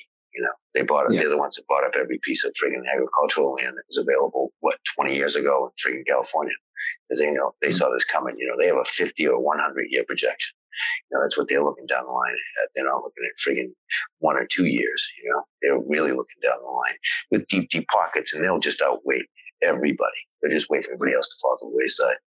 You know what I mean? Because they can drop their prices as low as they want, so they just get everybody else out that they don't want in there. Just like most big corps. But I always think of that too. Feds will get into it. I think, this has always been my prediction. They're going to wait for all 50 states to go legal, get the infrastructure in place. Then they're going to open up their banking if they don't do that a little sooner. But then they're going to want to get their hands in the pot. They're going to want their part of the taxes too. But I have a feeling they're not going to spend the money on it. Whether they could federally and get away with it anyway, but they're going to wait till all the infrastructure's in place, and then they're going to start dipping their hands into the friggin' tax pot. Yeah. It feels delusional. I mean, the prices are falling like a stone already. How are they going to basically, they're going to have to tax it at 100% rate to get any fucking money out of it? I mean, seriously, like a pound used to be a few $1,000s. Now, today I heard that basically around the country, it's like $800. That's a hell of a drop, Yeah. Even around here, it's around, you can get pounds anywhere. Well, you get a lot of the Vietnamese that are going around and they're just blowing it up and they walk in 80, 100 pounds, give me 600 a pop, I mean, the stuff isn't all that great. Doesn't last long. No legs, obviously has no flavor. But people don't care about that. They just care. The masses only care about the price point. That's really, and if it gives them the effect that they want, then they don't care. Hey, buddy. Yeah. They really don't care what they're going to smoke. You know what I mean? It's going to be about convenience and price. We see a lot of that in our area, bro. Sure. It's no doubt. It's very well taken over. you know. Yeah. And it's hit or miss. When you get those 800 pounds. Yeah. If you get those $800 pounds or $600 pounds, you're gonna have the occasional that was fucking pissed. But get it on a consistent basis. Get that good fucking kind on it. You're not gonna do it. It's not gonna happen. And that's where I've tried to at least distinguish myself in the Boston market, is to make sure that I have consistency and that I'm constantly supplied and I never run out. I mean, that's always been one of my Didn't you say that you always have Cheers, all these strains? Cheers, Flora. Yeah, pretty much. This is the first time I'm going to really come short and keep your things going. I might have a week or two or maybe even a month where I won't have something that's going to be available. And I'll probably, subsidize it with a couple of people that I know. But this is going to be the first time in 12 years now that I haven't had a constant perpetual going where something's always coming down. I'm going to get back up there because he was saying it too, Ron. It's insane to have an indoor grow now, just to run all their friggin' bells and whistles. Forget about it's fucking so expensive. LEDs or it doesn't make a difference. It doesn't make a difference. It doesn't. If you pull fucking 1,800 kilowatts in that area, it's $900 a month. Yeah. There you go. Yeah, easily. Which is like, now you got to have stuff coming down, like he said, but now if you don't have anything going right now, like for instance, like myself, if I was to start that back up again, it would take months to fucking get back up to the point with everything running. I'm going to fucking cost myself $1,200, $1,400 a month. Right. With no fucking product. So now out of my pocket. So in order to start back up growing perpetual, it's going to be like what, $3,000? Yeah. $4,000? Yeah. So your harvest comes in at least. Yeah. It's like, it's such bullshit. When it would normally cost me fucking less than $2,000 to get like a full perpetual going again, staggering tents, everything. $1,400 bucks. Now it's fucking $4,000. That's quite a bit of a steep jump. Yeah, my jaw dropped in November when I saw my bill from the last run. It was, January is last month they went up. This month is last month they went up now. 33% Yeah, is that what it was? 30. It's 33 point fucking something cents. And if you look at my bill from what it was fucking previous months with the same amount of kilowatts, because they have all that shit, And it was literally fucking 109% increase. Yeah, that's just insane. My delivery charge is as much as one of my bills. Yeah, I know. Just my fucking delivery fee. I was like, yeah, be shitting me, dude. Yeah, just to have it go across the wires in India House. Yeah, it's ridiculous.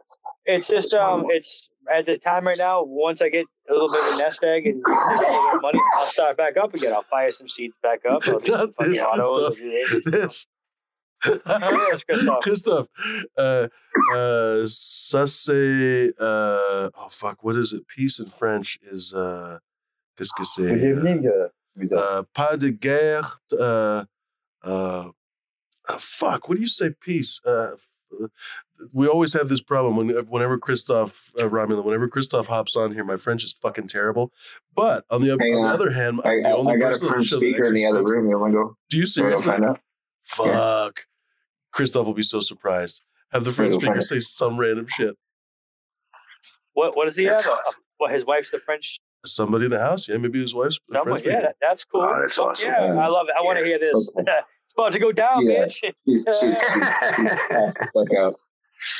I'm too much longer than I told her I would be. I said I'd be done at 8:30. She's fucking sweet dreams. Like, Sweet dreams.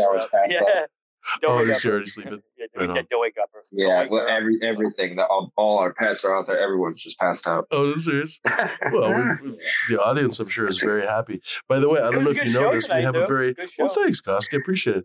I have a very small audience, but it's a very loyal audience. And it's also international, so that's kind of fun. So I don't have a huge channel, but we have people listening from New Zealand, Australia, and France, all over the fucking place. So. Yeah, that's so I've got, since I started selling seeds, I way back when I first started with my own website and stuff for seed banks or anything. And since then I've sold seeds worldwide. I've opened up sales. So I've shipped stuff to pretty much every country out there. There's skipping a few. I haven't shipped anything to Iran or North Korea or Syria. But I've shipped to all kinds. I mean, just about name it, and it's there. I haven't crossed off every country on the continent of Africa, and I haven't crossed off everything in Asia, because there's a lot of different little things there, but a lot of different places. That's cool. And so it's I've got followers all over the place, guys, and deep in the outback in Australia, all over the place. So. Now, could I ask a question? Hopefully some of them are on right now. No, Koski, just for you, we're instituting the $100 per question policy. You shut down. We shut you down, kid. You, bro. I'm asking anyways, all right? Free me. All right, so now have you had success getting your product to those people that are in different countries? Yeah. Yeah, no, I only have one country that I can't ship to, and things just recently changed. Years ago, I couldn't have fixed anything about it, but now I can. Argentina wants a phytosanitary certificate from me for me to ship import seeds there. To do legal, actually legally to that. Yeah, but most places I just get it through. I have a way. I really don't want to share it because no. I wasn't. As soon as everyone else starts using it, it's gonna make customs get overflowed with it, and they're gonna realize what I'm doing. Okay, you don't want to blow that up. Yeah, don't fucking don't blow it up. Yeah. But behind the scenes, I wouldn't mind knowing. There's a certain thing that you can claim on customs, and you can probably think of a lot of different things once they say this to you. That, well, if they open up the package of seeds, they'll assume that what you wrote is what it is. And it's not like they do certain things where they test stuff. So if they think that what you're explaining it is, this looks kind of like that, okay, great. That's what this is, no problem. And for the most part, as long as you're clean when you package everything up, but you don't have any cannabis smell that's going on your packaging outside, you're not going to have a dog flag the shipment. If it's just seeds, they usually just pass it through just fine. But you got to make sure everything's clean. Make sure you rubber gloving it and fucking doing all that good stuff. Yeah. You know what I mean? Being sanitary, I got you. 100%. Awesome. Don't put product in with your fucking seeds. Don't have a bunch of little flaky fucking pieces of fucking, Yeah, that's so you're not supposed to smear some freaking dabs on the top of it. Yeah, God damn it. You're not spreading like the teller over there? Sprinkle some seal it like wax. Seal it with a little shadow. With a stamp. It's like an old letter from a fucking medieval times. Just to go wax. It's like cannabis wax. The seeds are still actually in the bud. You got to take them out, but that's what you pay for. The bud's going with it. Bud's going with it, guys. Fuck you. Right? You might have 100, so I don't know, crapshoot. That's crazy. You know? It's like rolled up in a Canagar and the seeds are in the butt. And you have to smoke the whole thing to get them out. It helps. It helps germinate. You're talking, Flora. You're muted, bro. You're talking. Oh shit! How long has he been talking? No, I think he's smoking. No. He's all right. Sorry. I was like, his head's here. I didn't know if he was fucking talking. Koski, this is the first time you met Romulan. Do you have any more questions for him? No, you see, I watched you. I was hopping back in and out, with work going on and shit like that, and it was kind of loud where I was. So it's like, I got bits and pieces of the show, but for what I did get, it was always educational and always good. So I do appreciate you being on it tonight, bro, and fucking spreading the knowledge. Yeah. So thank you, brother. Thank you, brother. Appreciate that a lot. Truly. Yeah, I mean, I hopped back in like probably 4 or 5 different times. You know what I mean, from when he started the stream. So I was like, I caught bits and pieces, but for what I did catch, it was educational, beneficial to, I think, people's fucking, and you answered a lot of questions that were just going on in chat too, which was really, really cool. It was more chat related and stuff like that, which is pretty cool too. So yeah. It was a little bit of a different show, and but a great one. Good job. Thank you, bro. Yeah. People like you are the heartbeat. I say that. You guys are the heartbeat. Yeah. Great creativity job, of today's Chevrolet. Uniqueness. Flora's the same. Fumi's the same. All you guys that do the breeding create these new things that come out. Hey, not everything's going to be a friggin' hit. But you know what? You're going to find some gems, man.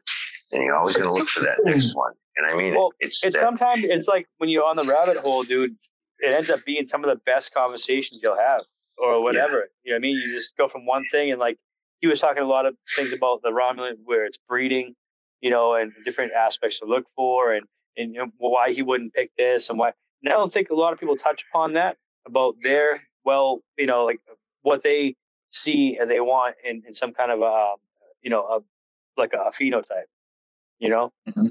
And you touched upon that, which was really, really cool. And you like, and Fumi fucking came back with different questions about that shit, which went to another rabbit hole, which was fucking great.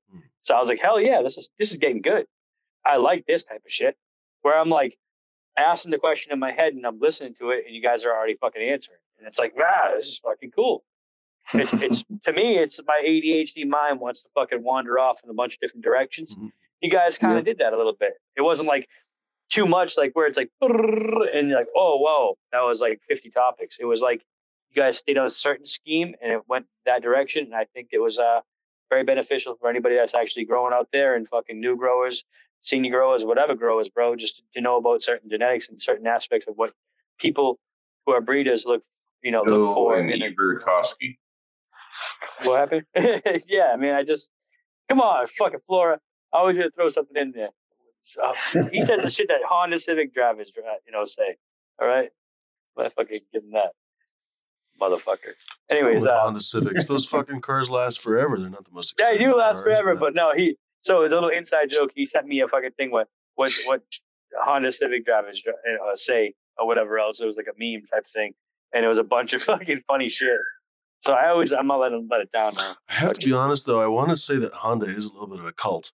Like, I've never had a Honda, but everyone that I've known that's ever had a Honda, like, it's kind of a, have you met my Honda? It's named Daihatsu, whatever. It's always got like some cutesy name. Have you fucking met my Honda? Hey, my wife has a 1999 Honda Accord. It's got, dude, those things, 300,000. They last forever, dude. They last forever, bro.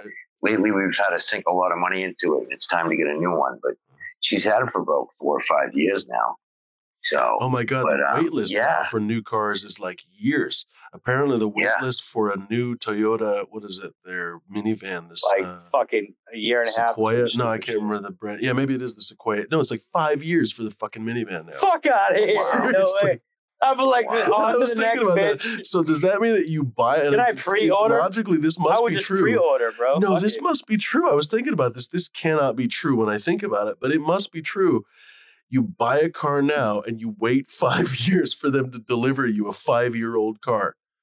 Because logically, they're not going to make you the 2020, whatever they're going to make you this one.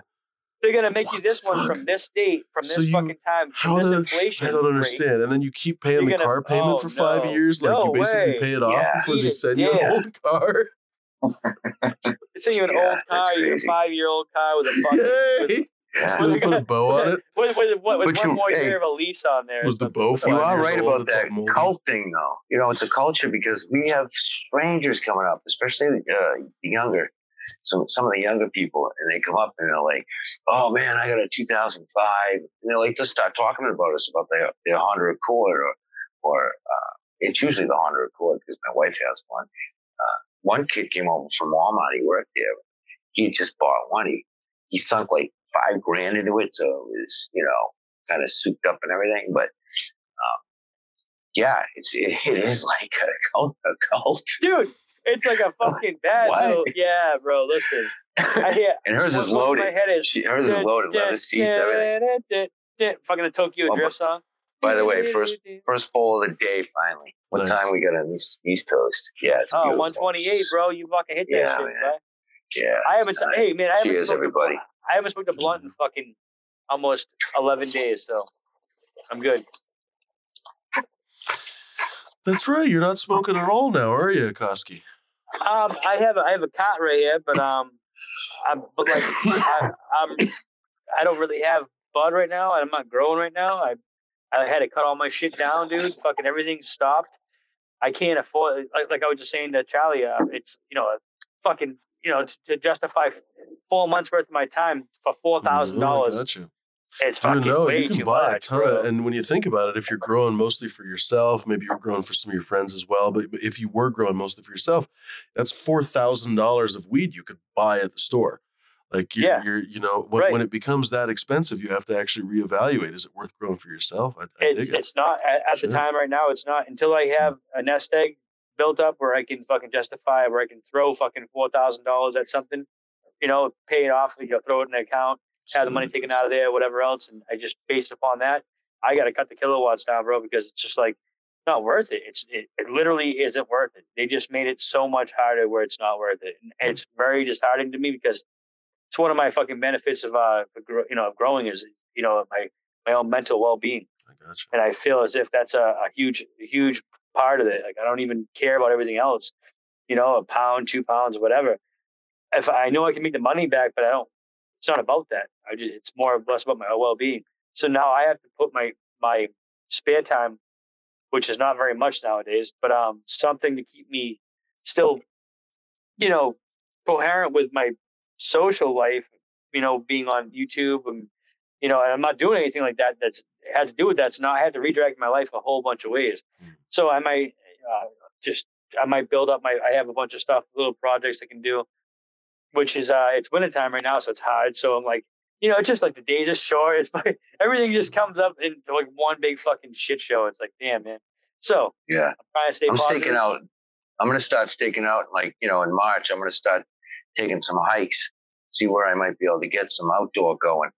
Because that's, Oh, hit me up, man. yeah. Why, you down? Of course, bro. All right. Yeah, we'll talk for sure. Because I'm I going haven't to been need doing help. it. Yeah. That's what I'm saying. I'd love to do that with you, Broski. And I mean, Yeah, let's you're do it, about bro. the only person I can think of that I would ever even think about. Hey guys, Another area. I don't want to interrupt too much, but I got to No, hop off please. here. Yeah, right on, man. Oh, dude, Why it's, not? the show was about Pretty you, good, man. man. It was an absolute pleasure. Yeah, honestly. thanks, man. And you, by the way, you're welcome back anytime as a guest or Yeah, as please come I back. love as a guest I or love as a it. guest, however that's. This is a blast. Yeah. Excuse me. Sorry, guys. You guys did I'll pretty much. It was great. probably be in a little bit of trouble for how long I was on here, so I probably shouldn't do it next week, but we'll do it again real soon. Right on. Every couple weeks. See you soon. Cheers, Romulan. Good to see All you. right, Good man. to It as well. was a pleasure meeting on you. It really Yeah, was. man. Cheers, Yeah, bro. right on. Thank you guys. Thanks for Later, having bro. me. Peace, man. Thank you very much. Let me show his webpage, ladies and gentlemen. First, maybe his Instagram Yeah, here. it was a What a fucking great super- fucking show, super bro. nice Great. Oh, guy. I know. Yeah, Really Great nice show. guy. cool guy. Very well spoken, very intelligent, very, very thoughtful. You can see that Yeah. you can hear that. Incredibly Knowledgeable, knowledgeable. fucking, Yeah. super knowledgeable. Yeah, not a bullshit artist, like just fucking Right. speaking the truth. That's it. You know, Right. not some guy that's like Yeah, bro, I'm trying to sell my seeds and stuff, man. Or try to throw big words out there, as to impress, as they say, and it sounds like bullshit. Some people can do that shit. It make it sound like fucking gold, but other people, a lot of times it doesn't work out that way. Or they make it sound just like straight bullshit. Right. And when they stop doing that, right, it's just just talk like a normal person, bro. Be you. Like all you guys on the fucking panel right now. I mean, all fucking. I feel as if we're all pretty knowledgeable, and not even throwing big words out there just to be fucking. Yeah, we don't need to. With everything, we just. I think experience speaks a whole lot. And just plus, we don't know it all. We're humble enough to know we don't know it all. Yeah. That's all I was saying. We're humble, man. Well, we try to be anyway. I try to be humble as fuck. Arrogant. Fråga inte vad som hände mig. Fråga inte vad som kommer sen när allt är över. Det spelar ingen roll. För jag har inget att säga, inget att prata om. Du vet redan vad jag behöver. För oss. Tänker på vad du sagt. Den där ingenting alls sa det kommer ordna sig.